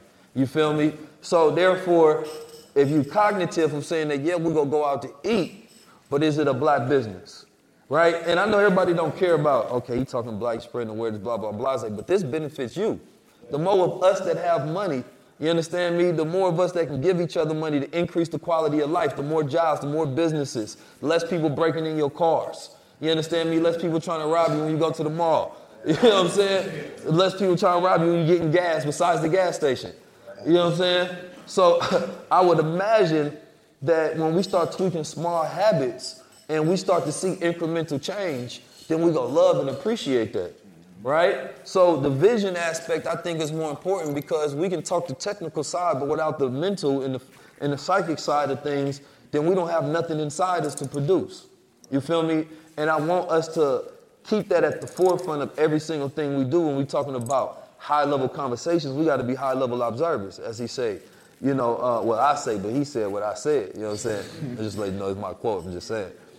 No, but a high-level observer, we control what we see. But how much of what we see do we control? How many of the statistics that we put out there that we actually created? How many of when they do when they do the surveys that we did, how do we know that they true? We have no way of telling whatsoever. We just have to trust, but we can't verify, right? And so now I'm saying that we have the ability to create our own and verify it and make it transparent and make it trustless. You feel me? So I wanted to also talk with my brother Pop Darby real quick. So Pop, you know, we've been knowing each other for a while, man. When we was mobbing with the Shifters, traveling around the world, you understand me, teaching people and educating people. What was that, 2017? You understand me? We went everywhere, you understand me? All of the hoods of America. And we was teaching financial education, spirituality, paradigm shifts, a multitude of different things. And you know, there's been a lot of change and growth since that point until now. We've had conversations, because you ran for, City Council. City Council. Y'all, people don't know is I did his campaign for him. It was janky, Ghetto I ain't gonna lie. Ghetto is campaign in America. It was ghetto. We was like black and blue. I got the hookup. You know what I'm saying? But at the same, we still did it though. I got that on my resume. Campaign manager. So they love it too. The hood still love it.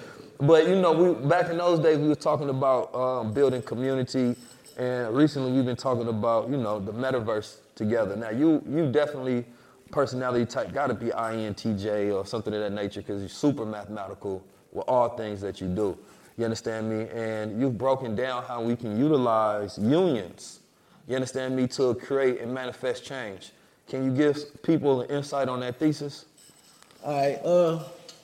So first I'll say I'm an intellectual property strategist and a polymath and a cultural influencer and a world changer, as we've been saying. But I got some social experiments that we've been doing that we could pretty much just show that it worked. And it's the same thing. It's a synchronicity with what y'all been talking about.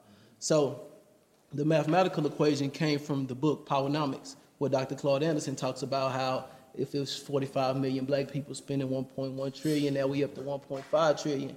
Within 2 years, if we would all circulate our money for 2 years, almost every black family would have access to $1 million trust fund if they built that out.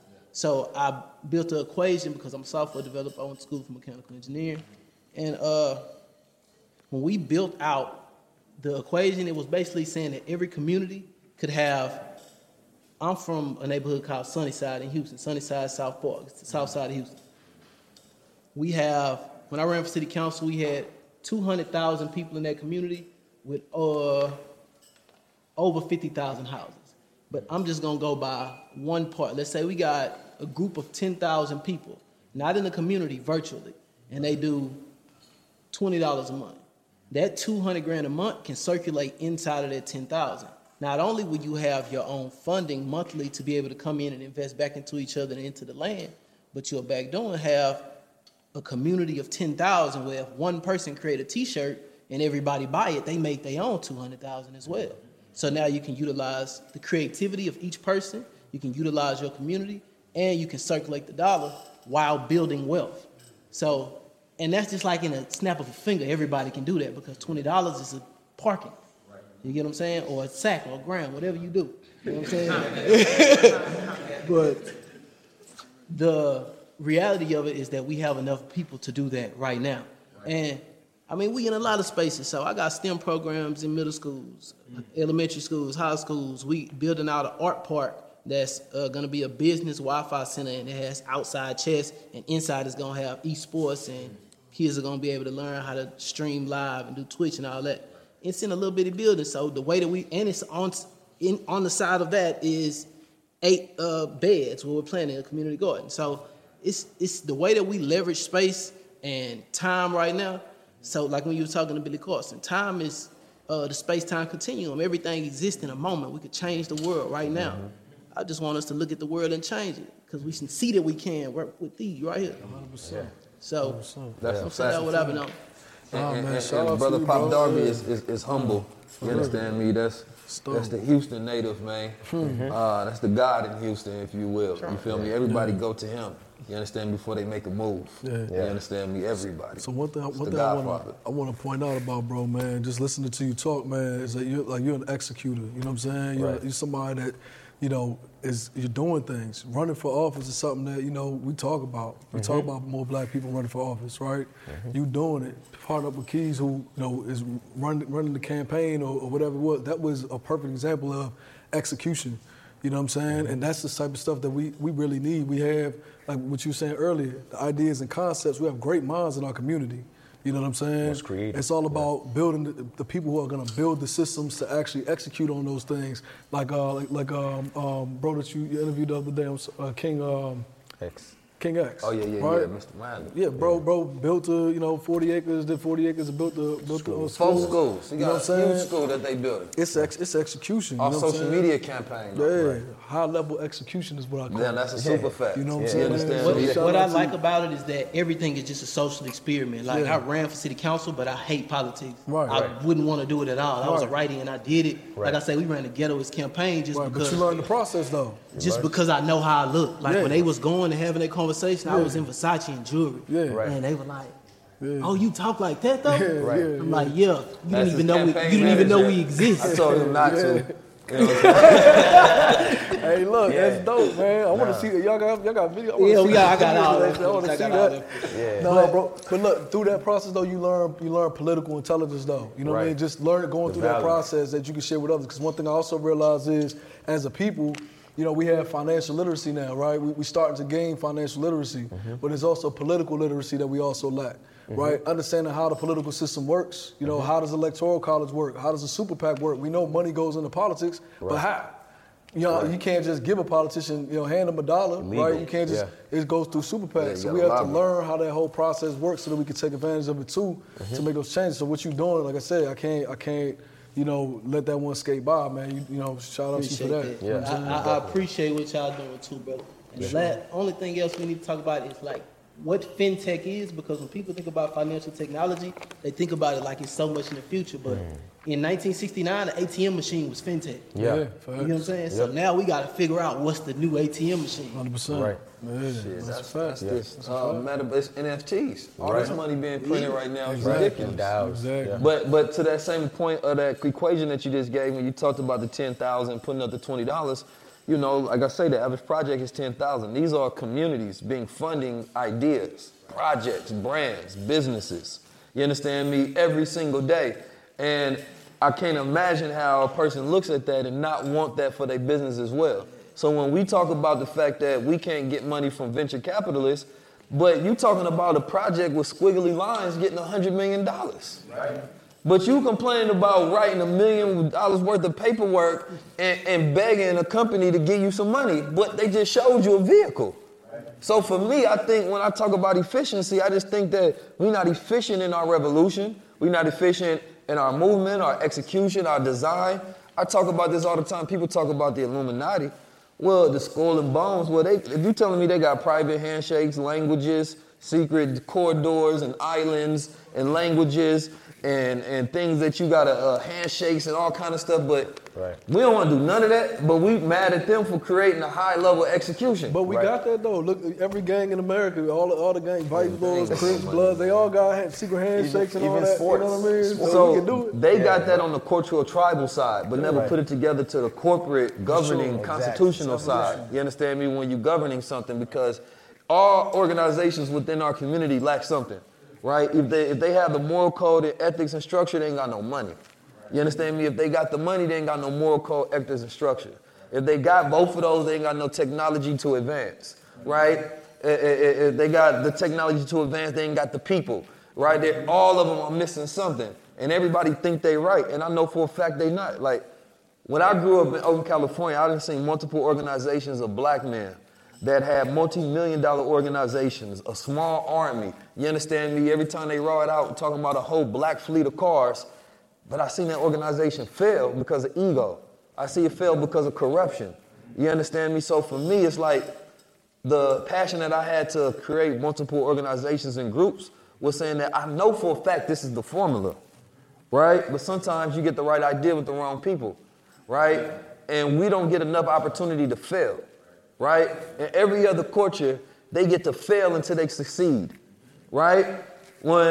When you fail in our culture, they take a snapshot of you and create that as your brand and reputation, right? So I learned that people may mock your process, but they'll love your results.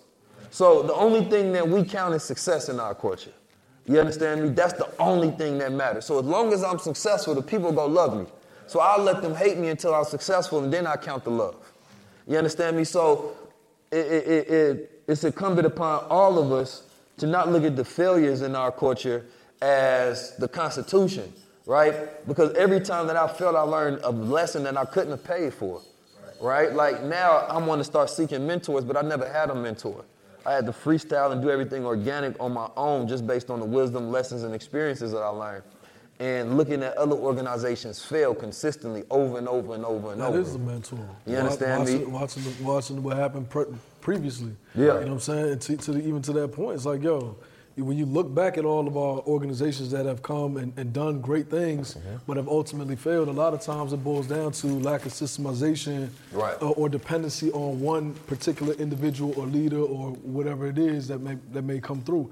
And that always is going, when that leader goes away, there's a power gap. That, you know, you have people trying to come through and it leads to all types of problems, right? So everything kind of boils down to building systems that don't require an individual, because we are combating systems, right? Systems of oppression, the criminal justice system, the educational system. These are all systems and institutions that are put in place without a face. Who's the leader of the educational system? You know, we don't know. We don't know the creator of it, right? It's a system that's put in place that continues to operate. Horace Mann. You know what I'm saying? He actually got my birthday. That's how I remember. Who? Horace Mann. You understand me? So he effectively architected the modern education system. You understand me? And the reason why it's not a lot of men in those positions is because they considered it to be a feminine position. And if it was a feminine position, of course, they treated women with less value, so therefore it became a low-paying job. You understand me? So even today, one of the places where you don't have to fight for equality is women becoming teachers. We need more male teachers in order for we have effective education system, right? And like that's why us as black men work so well. And sometimes people, why you always working with black men? Because we've always had a deficit in black male teachers and educators and leaders in our culture. You understand me? And so right now, us filling that gap is the reason that we've had success. If we look at everything that they didn't give us, every one of us created a business model based on the problem, right? They didn't teach us credit. They didn't teach us real estate. They ain't teaching crypto and metaverse and blockchain and, you know, PE didn't teach us how to properly work out. You understand me? None of these different things. So we say, well, for everything they didn't teach us, I'll solve that problem and get paid for it. So luckily, they left all these business models for us. So now we know we got a list of more problems. So that's a solution that each person in here can start putting their brain to and start solving. Because you're not going to be the next 19 Keys. Just let some air on that one. No, but because I already got my space. But you can be the next you at whatever you do. You feel me? But that's because I looked at a gap that my archetype didn't exist. But what archetype do you represent that people can aspire to? Or what design that should be in the algorithm that people need to hear, see, and execute like? You understand me? Like when you start seeing what's missing, because we complain so much, it means that we scholars on the problem. That means that we know every aspect of what's wrong. You got to list that out, write it down, you understand me, and then build based on that the solutions. Anytime you got a problem and you complain, you writing the business plan. That's the way I'm looking at it. You writing a business plan. This is exactly what's needed and exactly what we need to do. So there's nobody that should be on social media complaining about things. You know, one of the harder things we're gonna have to deal with in our lifetime is the creation of families, right? Because we pro everything more than we pro family. You understand me? Everything more than pro family. And so if you're not pro family, you know, a legacy is basically leaving assets, right? But who do you have to leave those assets to? We in Atlanta, a lot of women got money. You understand me? They buy a house. They ain't got no children, no spouse. So where does that go when they die? So are we celebrating one generation wealth? But that's not generational wealth, but they go scream generational wealth and market generational wealth, but don't actually create it. So, you know, and of course, you know, Atlanta got a lot of problems. We didn't get a chance to talk about all that, you know what I'm saying? But I know y'all got available a pool of, you know what I'm saying, solid men in a high percentage rate because of all of the things that's in the water out here. So, you know, y'all got to deal with ways to solve that, you know, and that's going to be for another episode, but y'all can infer on what I'm talking about. So you got to deal with that when we talk about creating families, though, because families is generational wealth, and that's the most important institution that's out there. Because for everything that we talked about, it comes down to the institutions, and family is that institution that allow you to pass down knowledge, assets, power, right, traditions, rituals, all of these different things. You encode it into a crest. You encode it into a family Bible. You encode it into a family business. Then you grow up that son or that daughter. They become just like that and pass down that same institutional power. So now all of the companies that we utilize, we talked about this before, those last names, we feeding everybody else's family but ours. Right. Just by going to eat, we can feed somebody else's family. Right. You understand me? More than we ever will feed ours. So that's the change we gotta make. Yeah, nah, for sure. To even emphasize on what you're saying, as a people, that's already genetically embedded in us, right? Coming from back home and dealing in our tribes and stuff like that, no decision gets made without the family's involvement in that decision. You know what I'm saying? So already as a genetic and as a people, that already is within us. So it's not something that should be very hard to transition to. It's just, of course, there's been years and hundreds and centuries of conditioning that's taken away from that fact. But to resolve and revert back to what we originally are as a people, I don't think that should be very difficult. I think actually you all have a lot of the solutions. Right. Because when we observe other cultures and the way that their families move, we can now create a compare and contrast of our own. Right. You understand me?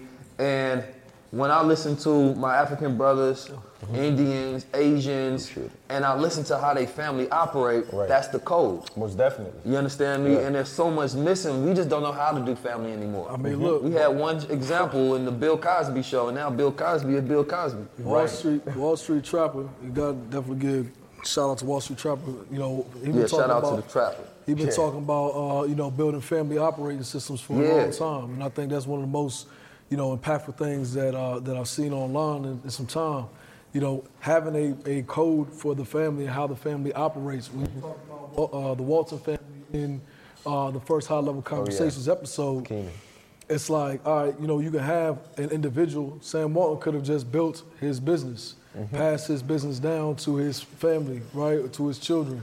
But he built a system, an operating system on how that business and how that family was going to take over and operate and continue operating for years and years and years to come. And so now that's an institution. That's how you build an institution. You know, by having a code, an operating system, implementing the operating system, and having the people to continuously run and manage that system, you eventually build an institutional legacy. That's a and fact. so it starts with deciding, hey, what is my family going to do? Like I said, our student up in Chicago, in Michigan, his family buys land. That's their thing. He trades stocks. He's teaching his daughter now to trade stocks while shooting guns and things like that, and knowing how to, you know, hold down the fort. But they taking stocks and moving it into land. If that continues over a generational process, eventually that family will have thousands and thousands of acres of land because that's a system that they put in place as a family unit. And Asians do it all the time, Indians do it all the time, Caucasians do it all the time. We're the only ones that a lot of times lack that operating system that we need. So if y'all don't know, you know, definitely tap in with Trap's, you know, videos. You got some videos out there talking about family operating systems, and just think about those things, man. You got kids, whatever it is you into, you know, make sure you pass it down to your kids and keep it as a thing that you do. Family dinners on Sundays and things like that with grandma, whoever, you know what I'm saying, making food on Sundays, that used to be a family operating system that we had. That was a tradition. Right? We need those same type of things economically, you know what I mean, to really be able to shift any type of... Yeah, the economic aspect of it, I think, is the key. Security, of course, you understand me? Because being able to protect the family is number one.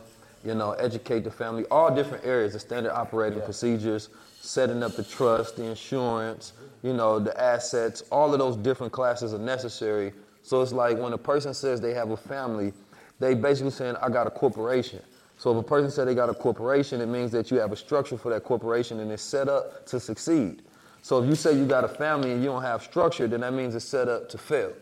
You understand me? So that's the way that I look at it, is that it's accountability, it's responsibility that comes along with it. And this allows you to be a better trustee, you understand me, of the family, right? And everybody just works for that family last name. And that to me is the more powerful thing, because either you work for that family last name or you work for somebody else's family last name. In the form of the corporations that you actually work for end up being somebody's last name. So, you know, learning to manage ourselves and our family is a number one key. And I want my brother Neo to come up. If he has come up and drop some gems on us. You understand me? Yeah. And then I want to, because, you know, we ain't even introduce y'all brothers.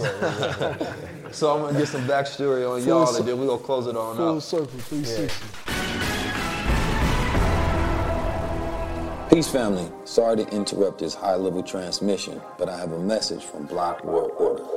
Block World Order is a transformative experience to give you access to the information, tools, technology, community, and resources that you need to have economic certainty during this time.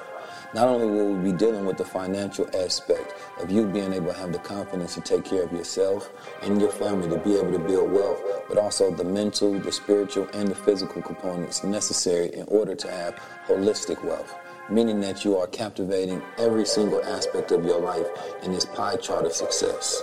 From the trading platforms, to the fitness programs, to the coding, to the coaching, to the real estate programs, the land investing, you name it. We want to be able to facilitate an operation where you can get everything all at once. Once you go through the BWO, you will be taken on this journey of high-level coaching, access, so that you can have a transformative experience from day one. I appreciate you tapping in. Now back to our regularly scheduled high-level conversation. Mr. Neo. What's up, brother? Man, I met Neo a while ago, man. When I was in LA. I meet you in Philly or LA first? LA, yeah. LA, man, I ain't had no money. You know what I'm saying?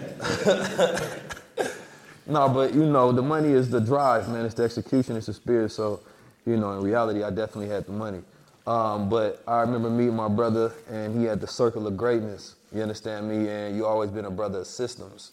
And that's what I always admire every time that I see you, because you'll have an idea, but then you'll talk about the system and how you gonna put that into play and why it's gonna work. Yeah. And you have an enthusiasm when you talk about whatever you're doing that everybody don't have.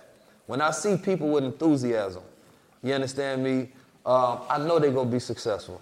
Because people with enthusiasm, they can even have a bad diet and they'll be energized. Right. You understand me? Like, it's nothing that's gonna stop them because it comes from within, it gives you energy, and you're gonna pull it from whatever source that's inside you. Like that's, to me, is like the law of enthusiasm is probably one of the most powerful laws you can use, like to speak about everything with like excitement and enthusiasm. But I wanted to talk to you about, you know, the importance of having systems, because that's what we're talking about, a lot of brilliance and ideas, but you're a person who seeks mentors. Yeah, you know, you seek education, you will pay for it. Yeah. You understand the value of education more than almost anybody I know. You understand me? But you also understand the value of creating existing systems that your brilliant can live on, so that it makes whatever you're doing more efficient. Yeah. So you know, we talk about systems, which stand for saving yourself time, energy, and money. Come on, out the gate with the key. So I think one of the most important things we could do is identify systems that work. And for me, a lot of the systems is mentorship. I identify somebody who already did it and like, okay, they did it, I can do it. So I think that's our biggest lack, that I believe one of the things in the culture is we try to figure everything out on our own, right? You are a thought leader, right? So even when I heard you say now you're about to seek mentors, but you've been reading, like you got mentors. It might just wasn't like a person, but you reading books, you watching video, like you've been around it your entire life. Right. So I don't think you ever lack mentor, but most people lack information, right? I always talk about, and you and I went live when you were in Philly, we was at my office, and I was just talking about if we can get our kids on the right system from the beginning, if they understand entrepreneurship, they understand the metaverse, if they understand all of these things. And it's funny, we sitting here talking, and I literally just text my partner with our curriculum. I'm like, yo, we need to add the metaverse chapter inside all of the curriculums. Yeah. That's the only thing we missing now, and it's like, so I'm trying to really help kids, like the good brother was talking about, Trap talked about the family operating office. Like, if we can show kids how to make money, if we can show them about credit, we won't be in poverty at all. If every kid in here, like, you know, when we learn about credit, everybody in this room, well, me, I don't know about it, after we mess it up. That's a fact. How you learn about credit? Oh, I messed it up and I know what not to do the next time. So my whole thing is, how can we put our people in the system, whether it be learning this so you won't mess it up? Like, if I didn't mess up my credit, I don't know how far I would be. If I had mentors earlier, I don't know how far I would be. But just to allude, I just think everybody need to find, like, mentorship. You got to find somebody who went and then just go do it and just execute. You know, you and I, one thing that we do is execute. Like, when somebody say it, we put the play in motion immediately. I don't delay. Yeah, I mean, you know, I remember sitting in your office with Spurgo, right? Yep. Yeah. And I still call him Spurgo. I'm calling him by his brand name. But I remember that day where he was like, it was you and him. Y'all was like, Keys, help us convince his mom to homeschool him. Yep. You understand me? And we did it, ended up doing it. Derek Grace was there too. You understand me? And basically it was like, number one, you're going to regret it. Number two, if he don't want to be in school, he's making more money than his teachers. Why would he have any incentive to pay attention? All he gonna want to do is leave there to get back to the money. Yep. Right now, fast forward, of course, he ended up becoming a multi-millionaire. You understand me? Partnering with Damon John and things of that nature. But I want you to talk about how, you know, you've mentored a lot of children into success. Yeah. You know, and I think that some adults put their limitations on their children. Right? They think because they couldn't do it at their age that maybe that their child can't do it, or that they can't handle it. But these new children different. Oh, bro. Man, they different. You know what I'm saying? Yeah, talk to these children nowadays, they know everything. Bro, it's not trading stocks, buying real estate, buying trucks. Yeah. But again, one of the biggest keys is this, no pun intended, right? Once your mind is expanded to a new concept or idea, it's hard to go back to its original way of thinking. So one of the things that I teach people is you gotta find a way to get exposed as soon as you can. I took him to LA, that's where he met you. Yeah. Then from LA we went to Hawaii. Yeah, Margo was by himself in LA at a convention. Ain't nothing but grown people there. Yeah. You understand me? But and that was his first people convention kept I took tagging him me to. About him. Yeah. Trey's 15. Trey just turned 16. I met him when he was 12. Yeah, that's when he just started. He just came to me like, yo, I want to learn about entrepreneurship. And it's funny, again, once your mind is expanded to a new concept or idea, I took Trey to LA, I took him to Hawaii, I took him on an island, put him on his first PJ. He would just hang around us. He lived with me in Atlanta for like 4 months. This is all you see. You have no other choice to become but successful, but you got to see it. So I be telling parents, get your kid a passport. Don't keep getting caught up on this material stuff. Don't go buy the Jordans. Don't go buy the sneakers.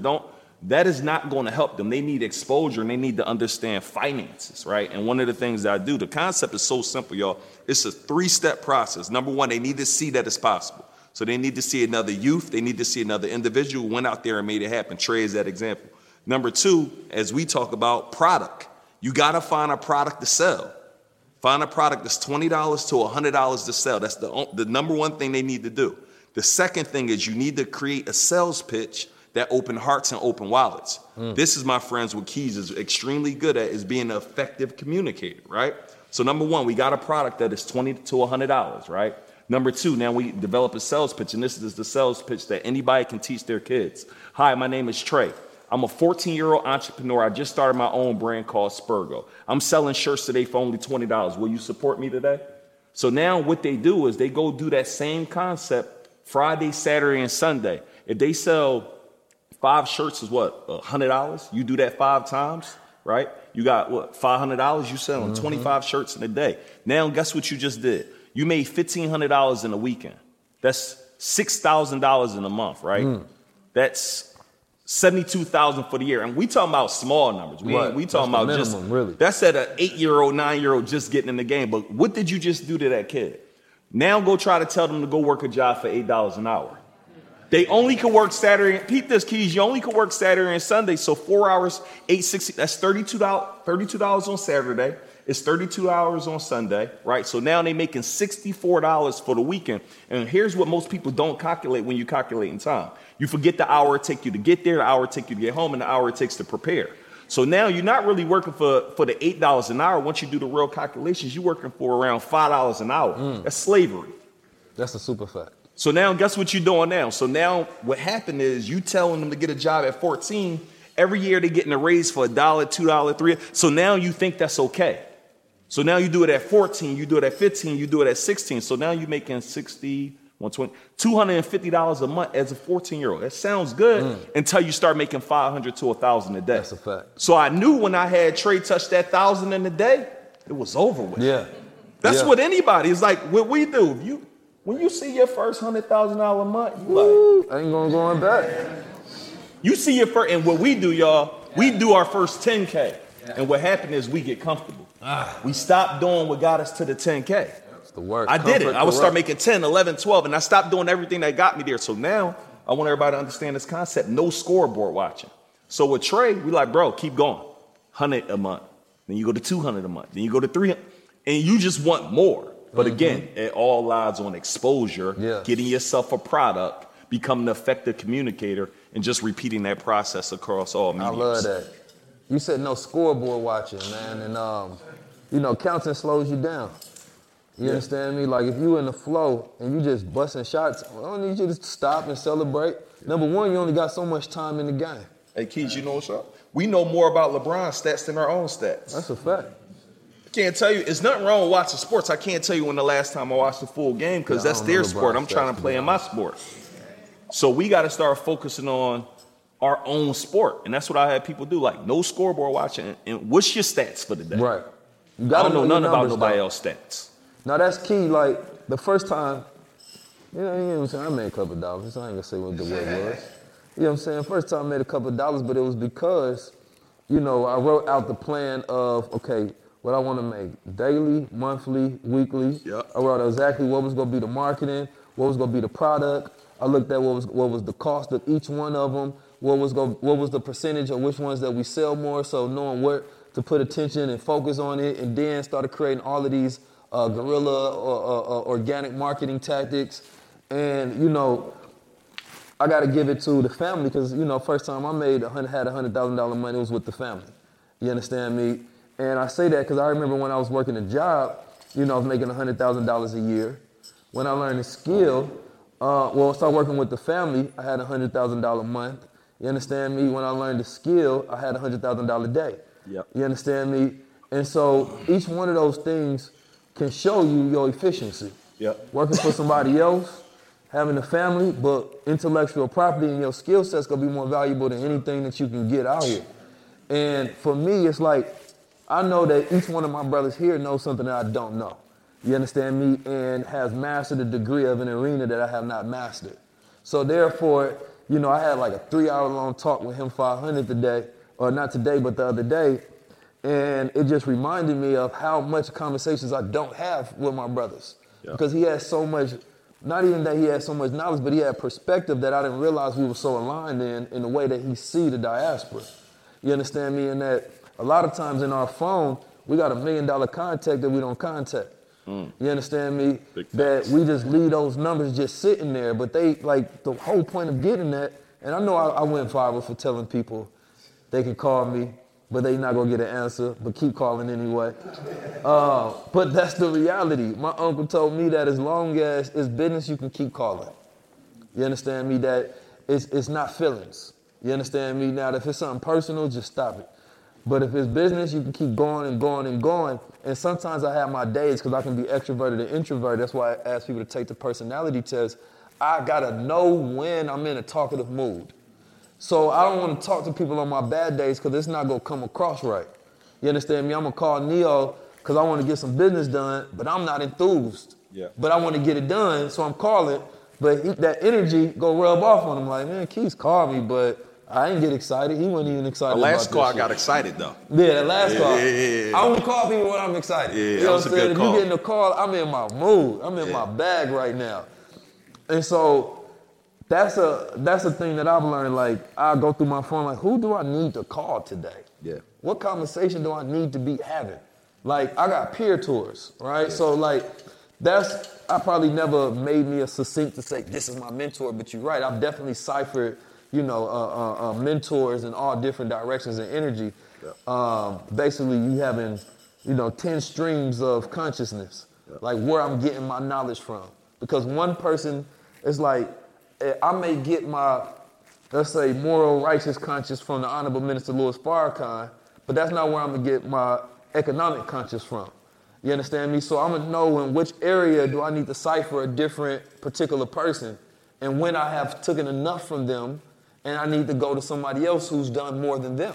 Yep. You understand me? And or just in another area. So I think, you know, this is a mastermind. That's why I wanted to have it in a circle, because once you're building, you get access to thoughts, ideas that you normally could not have gotten on your own. Yeah. You understand me? And we feed off each other and we build off each other. And so it's like, you want to know what you and your homies should be doing is just this. Yeah. Like, and to add two keys, every one of my business partners I have, I probably got about 6-7 different businesses and a bunch of partners. Every single one of them I met inside of a room like this, in an environment, at a conference, at some sort of event. So I tell people, you talked about looking at your phone.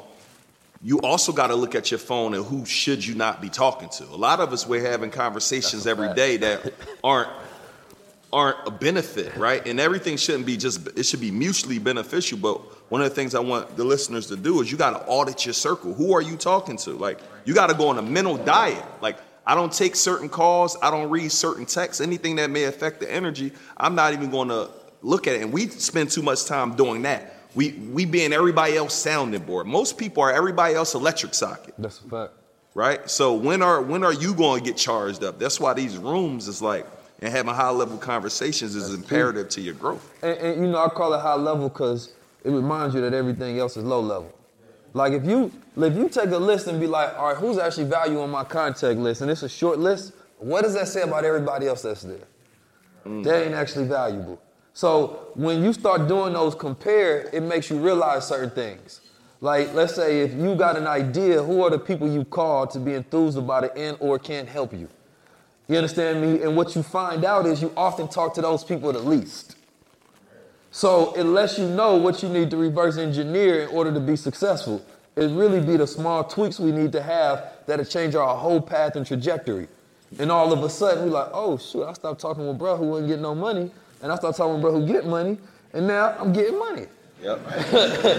And it becomes simple. Right. It's like, dang, me and him used to complain about being broke all the time. We had so much in common. Now, now I got money, I ain't got nothing to talk to him about.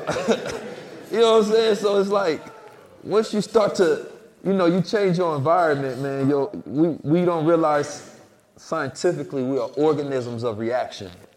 Every part of our body is meant to react to the outside stimuli of our environments.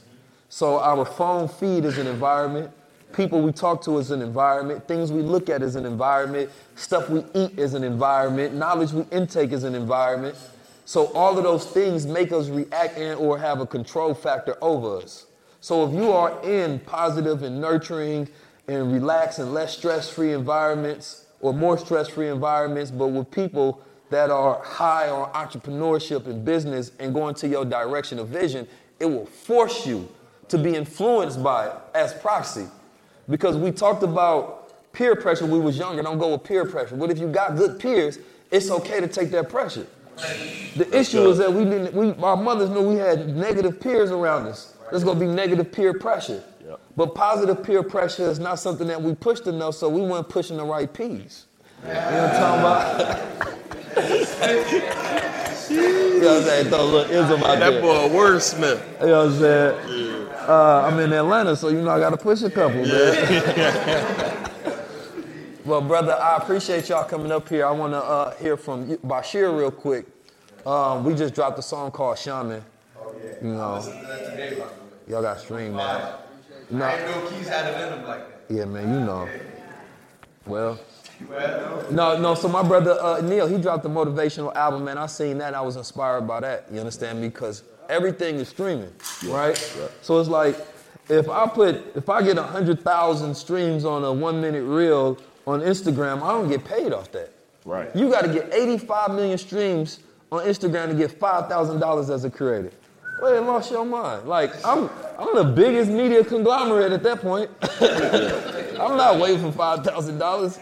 But, and even streams I'm not going to particularly wait, but you should monetize every aspect of your business and understand that all of these businesses are the same. You understand me? Like, if a person would sit there and stream my consciousness, why wouldn't I just put that same thing on a different platform, which would be iTunes, Apple Music, Spotify? It's the same as I say I'm going to put out a message that's on Instagram. The difference is I get paid over here. The difference is Web3 is I own it, and I'm going to get paid, and I'm going to monetize it.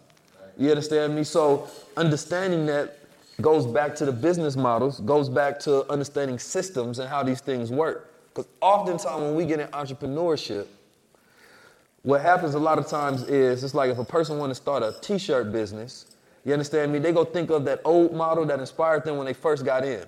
They're not going to update themselves on the new technology, the new systems, the new marketing, new funnels, new design capabilities, new ways where you can get things shipped out. No, they want to go to a screen printer, print a shirt, and want to sell something, which is fine, especially if you're a younger child. But as an adult, it's not respected because it's not efficient, and it's not the best way to do things. So it's like in today's age of a person wanting to be an entrepreneur, creator, create generational wealth, we have to be cognitive of all the tools in today's time. Not when it was when we first wanted to get in, but what's available today. That's completely different than when I started entrepreneurship. This was the feeling I had. This is what it looked like. But what does it look like for a person to start today in 2022 with all of this technology to be the most efficient and successful? And that's the thought process that I want people to have in their head. You understand me? And speaking of, I want to speak to my brother about, y'all can switch chairs, about independent music and this Shaman song we putting out, man. Gotta play, and then I'm gonna end off with my brothers here so y'all can get to know who they are. Now this is my blood brother, same wound. You understand me? Which is why he got that aura and that presence.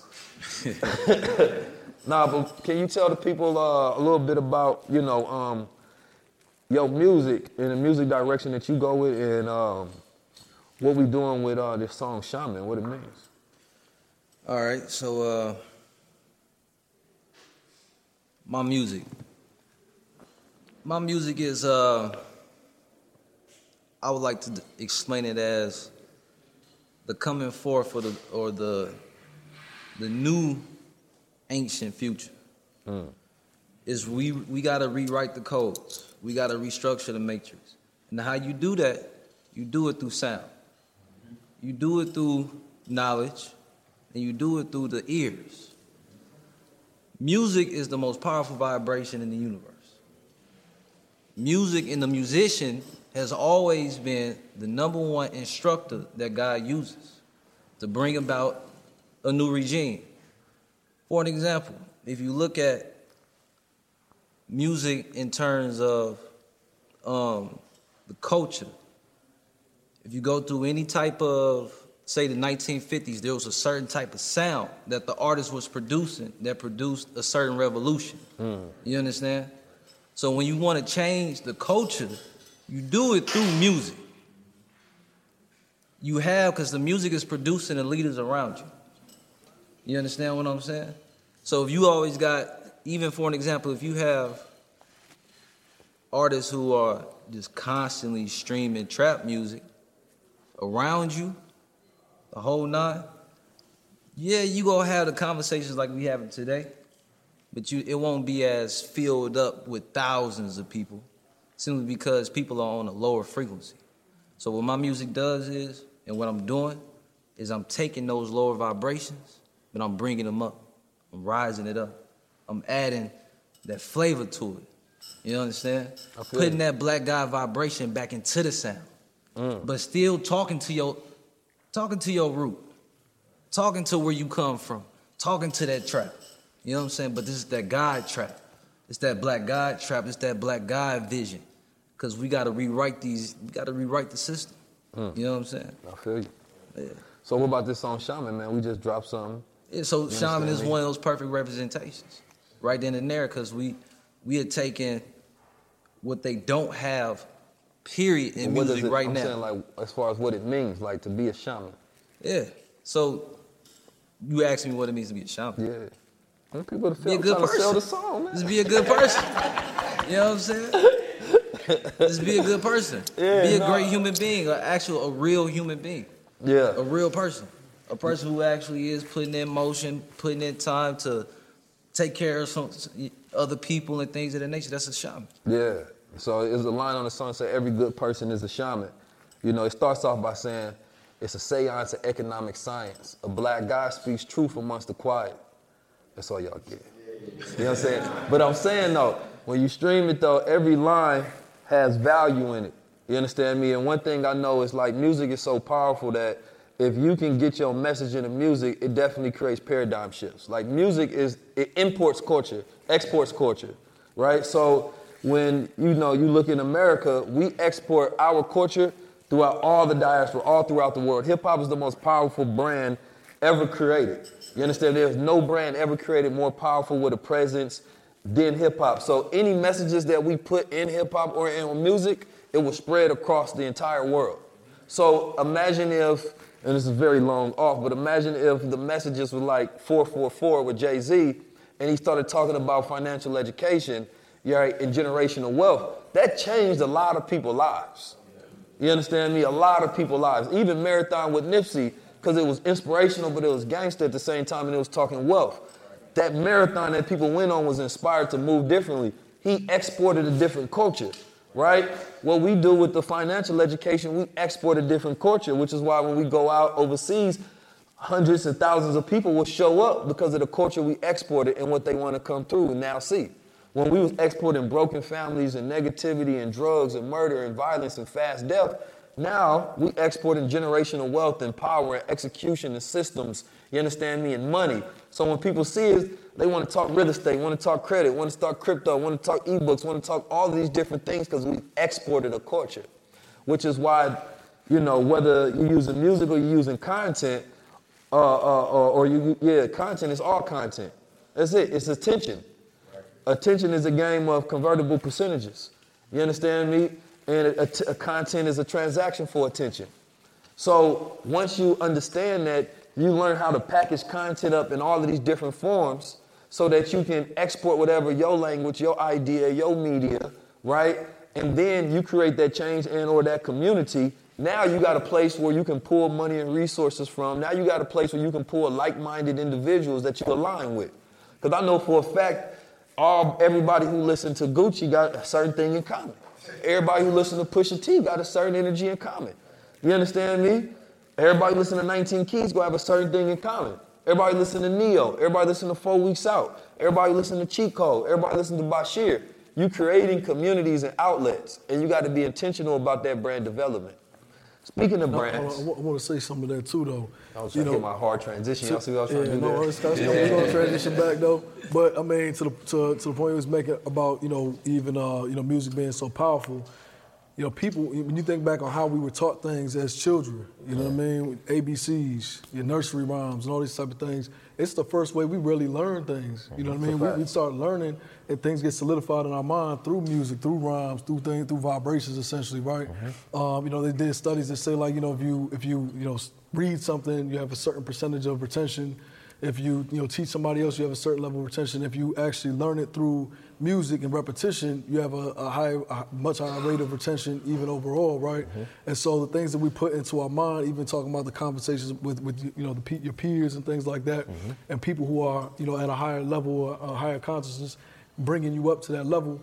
The same thing we put in our music, you know what I'm saying? The music that we put into our minds brings us to a certain state, and those repetitions start to change the way that we see the world, view the world, and everything along the like. So, I mean, that's a real powerful thing overall. It's dope.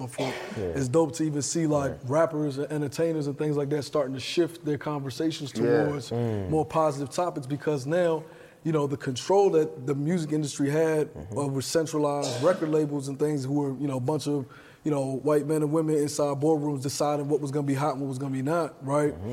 That power structure's been weakened, right? Now we have more independent artists, we have more independent platforms to push music out, more people with more wealth and things like that. Jay-Z now is at a level he don't got to talk about, big pimping or whatever it is. He always been, to a certain degree independent. But the point being is that he now has a lot more flexibility in what he can do. And same thing with people like Nipsey staying independent. So it's powerful to stand behind independent artists and to tie it back to NFTs. Y'all better be publishing the joints as NFT. You know what I mean? We doing that. Yeah, I already know. For sure. We're working on that NFT music platform. So you know what I mean? So I want to close it out with, introducing y'all and what y'all do and telling y'all story a little bit. Y'all very impactful. Like I said it before, y'all have tens of thousands of students. And you have a brand called Cheat Code, right? What is the main layers and pillars of Cheat Code, and how is it structured? The main layers and pillars of Cheat Code, the main purpose of Cheat Code is to build tools and resources for our communities to impact their financial capacity, right? To increase their financial capacity. So whether that be through stocks, primarily through trading, currently is our primary program. With stocks, Forex, futures, and cryptocurrency, Web3, that we're teaching, that we're working on building entire structures for. But to Neil's point, everything is about systemization, right? So as opposed to building a program that was relying on myself or Jay or anything like that for us to just constantly be teaching the same information over, we systemize it into a structure where it's a structured curriculum, you know what I mean? You come in, everything is organized. You have textbooks and workbooks and everything along the likes. We develop software, we develop tools, we develop anything that's going to help our community ascertain the information better and apply the information better. And then we also do it as a collective, right? So everybody in the community, we have about 18,000 people in our community. We all do it together. We kind of move as a unit. We have instructors, the whole nine, typical type of thing. And then y'all have cards, board games, and then you got the automated platform. Yeah. Yeah, so we have an investing for kids type of platform that we're building out tools, games, things like almost like Monopoly, but for stock education. So it's like the board game side of things, I mean, that's going to be revolutionary. That's something that is really going to hit the market by storm just based on the sample size and things that we've had conversations around. But every month that's supposed to be like a subscription type of thing where each month we're talking about kids and starting kids and investing.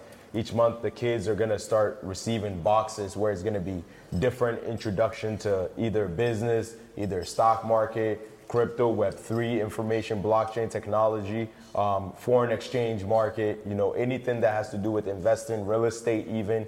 So these information and curriculum is built and like by people that have specialty in how kids, learn, accept and learn information in those specific fields. So that's going to be something that's going to be major in that field. Yeah. But yeah. The whole thing for us, man, is literally, when you look at things like the stock market, like trading skills, Forex, futures, and all that type of stuff, you are taking a skill set that you master. You learn how to make money clicking a button. When you guys are talking about making $100,000 in a month, it's 100% a different world, right? And 100K in a day. When you make 100K in a day clicking a button on your phone, it's a different feeling, right? Yeah. It's like, I just clicked the right button at the right time and I made X amount of, in a day. And people in our community start to learn these skill sets, and it just changes the dynamic of how you view money and how you view, your time, freedom, and things of that nature. So our main thing is showing people, like, look, the markets don't care if you're black, white, purple, blue. Right? It doesn't matter, you can't get discriminated against. The stock ain't going to discriminate against you buying it or selling it, right? You can pick, whatever it is that you have in your mind, it gives you the ability to make the right decisions in the market and make money for yourself at the click of a button, which is the most powerful skill set you can have in economic, empowerment. So. Peace family, is 19 Keys. Sorry for interrupting your transmission, but I have something very important to announce. BWO has just launched. If you are some of our lucky students and you have received your approval letter, congratulations. If you are waiting to get inside the door, do not worry, I'll tell the bouncer to let you in. But first, what you have to do is make sure that you text 323-577-6692 to BWO. What is BWO? It stands for Black World Order. What do? We facilitate a transformative experience for you, giving you access to things that normally you cannot afford by allowing you to be able to participate in a membership that gives you access to mental, physical, and spiritual tools, and most of all, financial. Not only from the events that we curate, from the technology that we give you access to, in the form of our trading algorithms that can give you signals for when to enter and exit to market to completely take away the emotions out of the process. There are many member benefits that you will receive once you are part of the family. You already know every time that I deliver, I make sure that I over-deliver. This beautiful time that we're going through of economic uncertainty also presents an opportunity. That opportunity is the increase in skill sets that allow you to be able to expand during down times. There are AI skill sets that you need to know about. There are Web3 skill sets that you need to know about. The future skill sets, period. Ask yourself, what is the current ROI on the skills that you've learned? How much money have they made you? Have they put you in a better position? We don't want you to go through another course. We want to coach you through a transformation experience to make sure that you receive value and become more valuable afterwards. We appreciate you tapping in. Now back to our regularly scheduled program. The bouncer is letting you in. So, one of the things I always say, talk about the different layers of adoption rate for us to execute into new things. Like back in the day, we just needed motivation. The age of motivational speakers is over. You understand me? Like if you just preaching that motivation shit, ain't nobody want to listen. Right. Because they gonna need education. Right. They gonna need steps to be able to execute, and that's why I went from education to where all you had to do was just shout at a person and get their energy riled up and excited. And now it's more about, it went to inspiration. Right. Like let me see you doing it. I'll be inspired by what you do. Right. And that became more efficient. And then it went from the inspiration to, man, teach me how you did it. Right. I tried to figure it out and I couldn't figure it out. So now the educators got their time to shine. And then we learned that there's a learning deficit to where people don't know how to learn. Right. So it went from just education to teaching people the steps, instructions. Right. You understand me? Like really give me a step by step and hold my hand. And then last but not least, it goes to automation.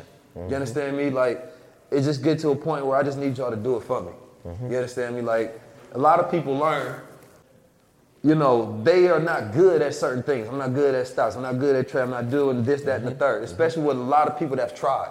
So they like, well, I understand that it still makes money.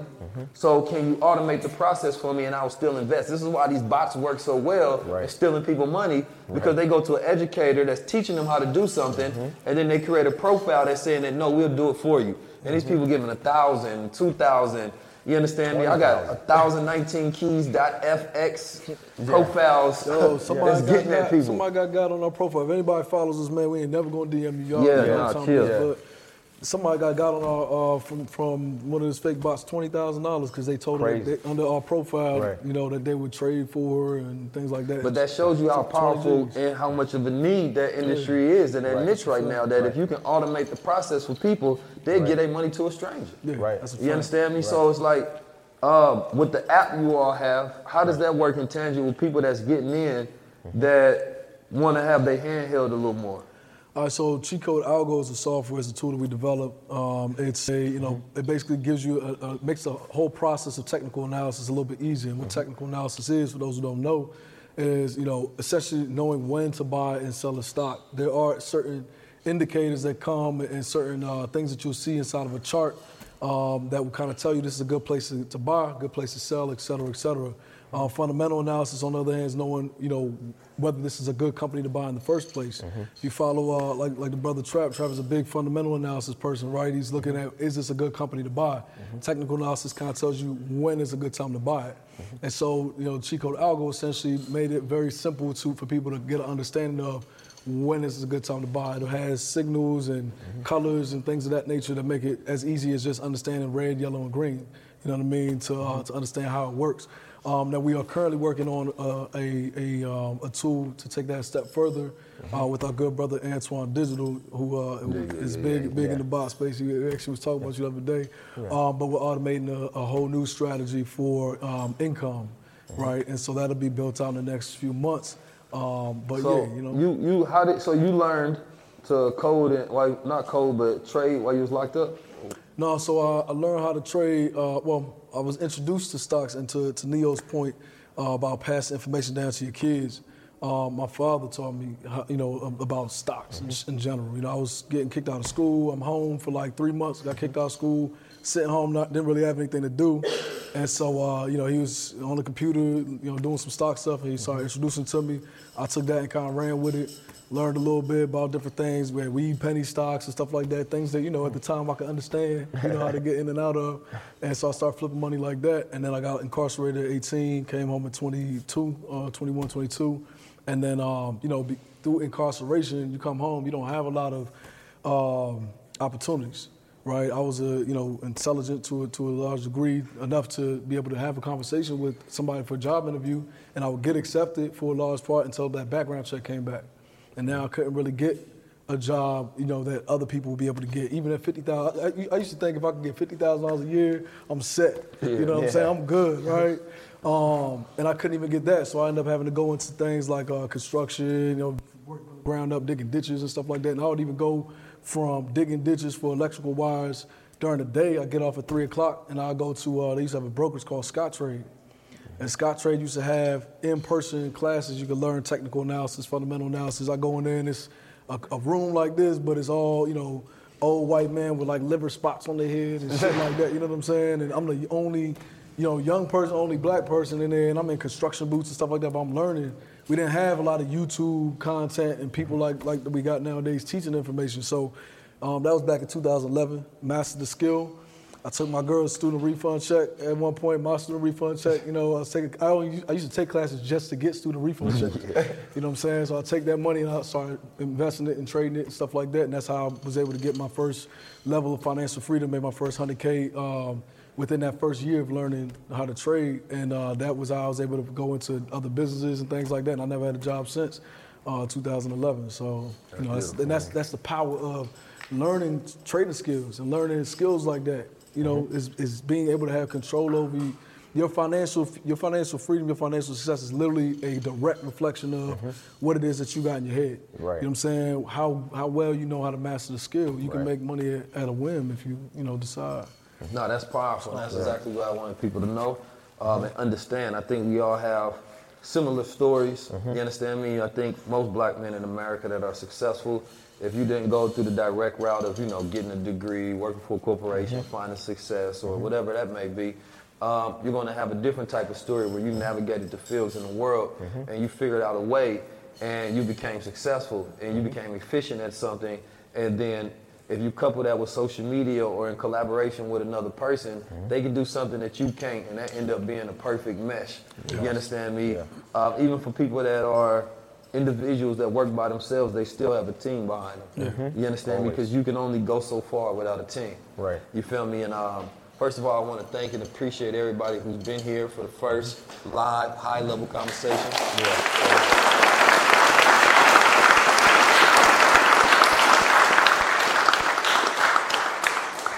Y'all showed up from a 48-hour call. I know a lot of people, when you post something, everybody be like, hey, I wish I knew it was, but y'all found out, y'all pulled up, man. I appreciate y'all. Y'all family, it's love.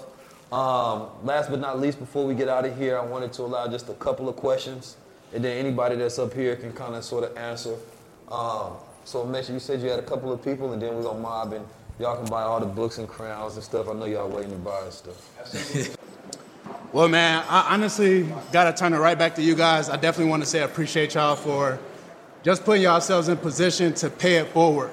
A lot of people get knowledge and kind of, hoarder it, but you guys are putting it out there every single day. And definitely want to thank everybody that's in here. My question to you guys is really around that intellectual property portion because, and it's funny, I actually built y'all. You got to sit down so we can hear you. I actually built their world or their brand within the metaverse already simply off the strength of I studied him. He just asked what we're going to do or we're going to actually take action. I've taken action and already built it without their permission just to show them that I'm an action taker and I'm a developer within this space. We're going to be sitting down, do a podcast interview soon. Hopefully we'll have a higher level conversation. So my question is around this intellectual property. Just this week, I actually signed a non-disclosure agreement with a gentleman on the project where I am building out the metaverse portion of his academy. And this is literally the wealthiest person I have contact to, period. So it's a humbling position to be in, but I ain't afraid by no means, but I just know I hear all these stories about IP and how we undervalue ourselves. You get 1 meal, it could have been 10. And because I don't know how to really value what my IP is in this situation, I know I'm a thought leader and I'm taking them steps, but how do we really evaluate what we actually do to make sure we protect ourselves and my generation after me? Equity. I think the best thing for any developer that's out there, because already designers ain't really getting their fair share. You understand me? But developers are even more important because you can't build it without them, and it ain't enough of them. Right. So I think that if you go build any multi-million-dollar project for anybody, the best incentive you will have to do it, especially long-term, is getting equity in the project. Absolutely. You understand me? And that's the best way to secure your intellectual property as you build it out. Whatever percentage you negotiate, that's that percentage. Right. Now, whether you have the ability to say no to enough projects till you get the right people, that's up to you. Because somebody may throw the bag, so you build them $1 billion thing, and then you took $1 million up front or something. Right. You understand me? And then you be depressed for the rest of your life because you got to see that successful. Exactly. So equity is key. You understand me? Like, whatever you negotiate, you got to have some equity involved in it. Absolutely. Otherwise, I wouldn't say don't do anything in this space, especially if you're going to do a large project and you know it's going to be successful. Yeah. I know for a fact the way that people are negotiating right now, they're giving their developers equity. You understand me? Whatever that percentage be will be based on, their contribution and what can be handed down in those negotiations. But that's going to be the only way you're going to be able to really secure the wealth of your intellectual property. Okay. You understand me? Is actually having equity in the projects that you become a part of, because then it's going to incentivize you to do more anyway. Right. You understand me? Like, it'll behoove me to promote anybody's stuff that I don't have equity in unless, it's somebody I rock with or I'm doing it for a particular strategic reason. Absolutely. But if I don't have equity, I'm not even incentivized to do it, right? Somebody tried to pay me, $250,000 to promote their stuff. But I'm like, if I don't have equity in it, I'm not going to be incentivized. You pay me one time, I ain't going to want to work for you. You understand me? I ain't gonna be incentivized the next month. After the energy goes down from getting it, and next month hit, I ain't gonna have no energy to create a reel and tell somebody to buy in or go on the stage and tell somebody to lock in. Why? Because I know that I already got paid and that there's no more return on my energy that I can get. You understand me? So, but if I got equity, then I want that to turn into an infinite project. I want that to be $1 trillion. So I will give 100% all because I know the portion that I have in that is going to grow substantially because I'm investing in it as well. Definitely. So, you know, just talk with people that got that vision and understand that. But I think that if you pitch it in that particular capacity and nobody that believes in your value will deny you that equity in the project that you're building. Absolutely, man. Thank you so much, bro. Yes, sir. But lock in with me, man. Say less. I was hoping you say that, man. What's up? What you talking about? I've been putting out the call. You feel me? Definitely. I appreciate that. Thank you, bro. I'm gonna have one more question because I had to get to somebody who's a Crown Society member. We can't finish this off with questions. Oh yeah, for sure, for sure. Good afternoon, everybody. How's everybody doing? Bless. Great. Appreciate the opportunity. Appreciate the moment. First, I want to thank that my brother Keys right here. I'm IWS, if anybody don't know, Infinite Wealth Strategy, and Crown Society. So not so much a question, but so much of what I was able to implement into my business module, my business structure. So I'm a mobile food truck vendor out here. So I'm on the blockchain, Web3, NFT, took the whole entire proper steps to put the ingredients in. And what I mean by that is that I utilize my mobile food truck business to create an NFT platform. So right now you can come to my mobile food truck, you can scan a QR code. You scan the QR code, it takes you to my online menu. My online menu now, you know, you can choose whatever option you want, your entree, your sides, whatever it is. From there, you're able to check out fiat or even cryptocurrency. So we're looking to do a lot of user case to onboard individuals, including my community, to allow them to get adapted or adopt to cryptocurrency. So not only if you can check out in fiat, you can check out in cryptocurrency. The next layer or the next level or the sequence of the business module is that you can tap a tab inside the online menu, and on the on-side menu, it gives you the option of our NFT project. The NFT project has 3 different levels. The 3 different levels of the NFT project is that it gives you utility. So my mobile food truck has different pop-ups up around in the Atlanta area, Miami area, or even somewhere in the Baltimore area. So based upon whatever NFT project or NFT you grab, it gives you the utility of a subscription base. It gives you a utility of being able to eat free and being able to have cryptocurrency in your wallet with my events that I pop up with at different, you know, chef shows. The third level is pretty much giving ownership, value, and then ultimately the digital aspect of being able to have ownership. From there, we created an NFT marketplace. The NFT marketplace also going to give opportunity to other entrepreneurs to give them the option of pretty much coming to present your project at a low gas fee to mint on our NFT marketplace, to give you media exposure, give you online presence, give you exposure to a community that's geared towards a faster, speedier payment transaction as an entrepreneur in the merch business world. So that's what I took from the IWS and the tokenomics pack, integrated into my entrepreneurship. It's at an all-time high right now. That's what's up. Appreciate you, Keys. And that's what's next. So when they say what's next, it's like you got to always know how to execute your plan and how to be able to do it. So I studied the space, and I've been studying my brother since 2018, 2019, and it took me about 1.5 years to do all what I'm doing right now. And I'm in the Atlanta area, so when you ever see me out with my food truck, you understand that you can play with crypto, you can play with fiat, and also if you want to be a part of my community, you'll be able to grab AWG, which is Always Grilling NFT. It gives you experience, value, and ultimately digital ownership. That's beautiful. Oh, I'm Meta Chef. Clap it up. Hey, we clapping it up. You can follow me on Instagram. I'm Meta Chef Sheedy on Instagram. Any platform you type in Meta Chef Sheedy, I got some NFTs on Rare. Meta Chef. I'm the only Meta Chef Sheedy on Instagram. We got some projects on Rabble. We got some projects on OpenSeas and things like that. This ain't a marketing purpose, but this is definitely what I've integrated from IWS and Crown Society and implemented into my own business structure and got the results from it. That's beautiful.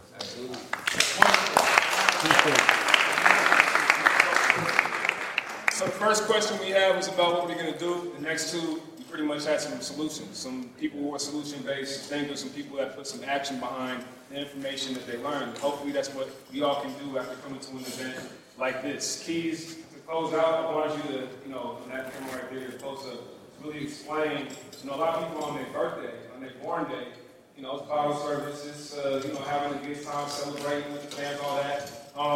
You decided to put on this event and to have an experience where I'm seeing people with notebooks out, taking notes, getting information and knowledge, and seeing how they can apply what they've been learning here in this high-level conversation. So in closing out, can you explain to the people one thing from the conversation today, from everything that was discussed, one thing that people can take with them to apply to their everyday lives? And then also on top of that, can you say a few words about all the speakers that you had, the heavy hitters that you had at this event, speaking, on your born day, celebrating with you? Can you just say a few words about them as well as we close out? Yes, sir.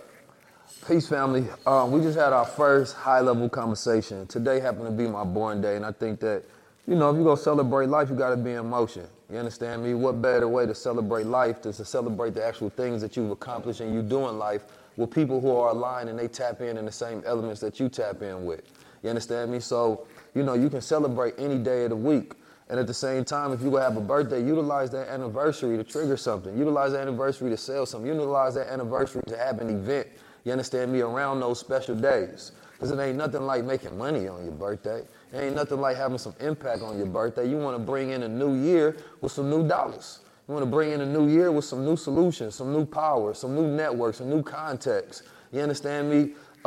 Just a whole new element to yourself. If I'm going to continue to grow, then it actually has to be growth. Because a lot of people just go through life, but they don't get better at life. It don't want to be a year of my life that you see me, and I'll say, I'm just doing the same old thing. I don't even like to talk to people like that. You understand me? We won't have a single conversation. I don't want to know you. If you say that twice, the third time I'm going to give you an opportunity to say it again. You understand me? And I think that everybody should audit their circles in that same capacity. So we talked about auditing your circle. We talked about concepts, ideas, visions, institutions, technology. You understand me? We talked about systems. We talked about family. We talked about the future. We talked about all of the things that if a person sit down and listen to this high-level conversation, they can take one of these ions of vibration, put it to a solution, and make change in their life. You understand me? I had to sit down and speak with these brothers here at Cheat Code because of the magnificent things that they're doing with their platform. I'm also partnering with them to make sure we bring that university level of education when it comes to the blockchain, crypto, metaverse, and everything else that you're going to need for these Web3 wealth opportunities. When I seen my brother, Mr. 4 Weeks Out, you understand me, looking almost as swole as me, I just knew he had to come in and share some of that knowledge and that energy. When people come out to these events, and they don't have to, and I seen not only did he come, I get opportunity to pay or be free, and I seen that he paid to be in here. You understand me? He know damn well he didn't have to. You understand me? So not only that, I respect that because people respect the value of time and presence and what you're building and what you're cultivating. And what he's doing with his wife and what he's done with his gym and what he's done with Airbnbs and other things that he has a treasure trove of knowledge that the average person that's sitting down there lazy watching Netflix binging should instead go to his gym or listen to him, you understand me, and learn some knowledge for themselves. When I listen to my brother Neo, every time I listen to him, I either learn something directly or I'm watching something that I can learn directly. It's a way that he's moving, the system that he implementing, you understand me, and I've seen the impact that he's had in young lives, turning young men into millionaires. Not everybody can say that. right? I see the value that he puts on knowledge, education, and also being in environments with other people that can stimulate him and help his growth. To be able to network and collaborate with other men is not easy because we have egos. And I just recently visited Egypt, and I just reversed my thesis on egos. After I seen them with these big old 50-foot statues, you understand me, on the wall, I don't think our egos is big enough. Which is why I don't think we ain't been able to build what we want to build. I think our egos is too small, you understand me?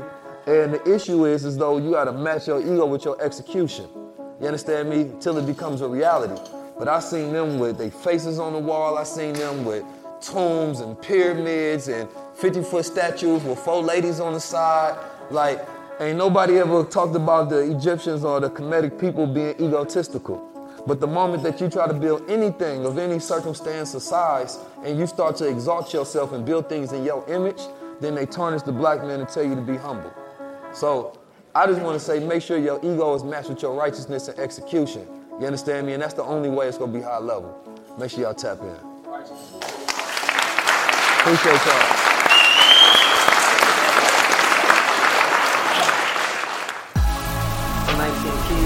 High level conversation. Tap in with the gods.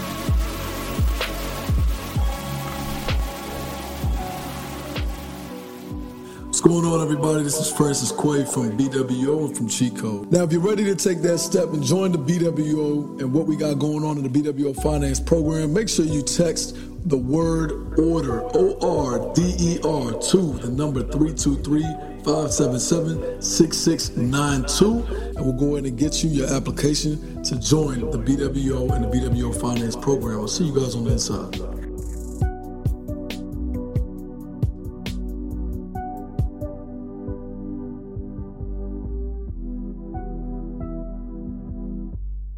At Parker, our purpose is simple. We want to make the world a better place by working more efficiently, by using more sustainable practices, by developing better technologies. We keep moving forward. With each new idea, innovation, and partnership, we're one step closer to fulfilling our purpose every single day. To find out more, visit parker.com/purpose. Parker, engineering your success. As humans, we're naturally driven by the search for better. But when it comes to hiring, the best way to search for a candidate isn't to search at all. Don't search, match with Indeed. When I was looking to hire someone, it was so slow and overwhelming. I wish I had used Indeed. If you need to hire, you need Indeed. Indeed is your matching and hiring platform with over 350 million global monthly visitors, according to Indeed data, and a matching engine that helps you find quality candidates fast. Ditch the busy work. Use Indeed for scheduling, screening, and messaging so you can connect with candidates faster. And Indeed doesn't just help you hire faster. 93% of employers agree Indeed delivers the highest quality matches compared to other job sites, according to a recent Indeed survey. And listeners of this show will get a $75 sponsored job credit to get your jobs more visibility at Indeed.com/podcast. That's Indeed.com/podcast. Terms and conditions apply.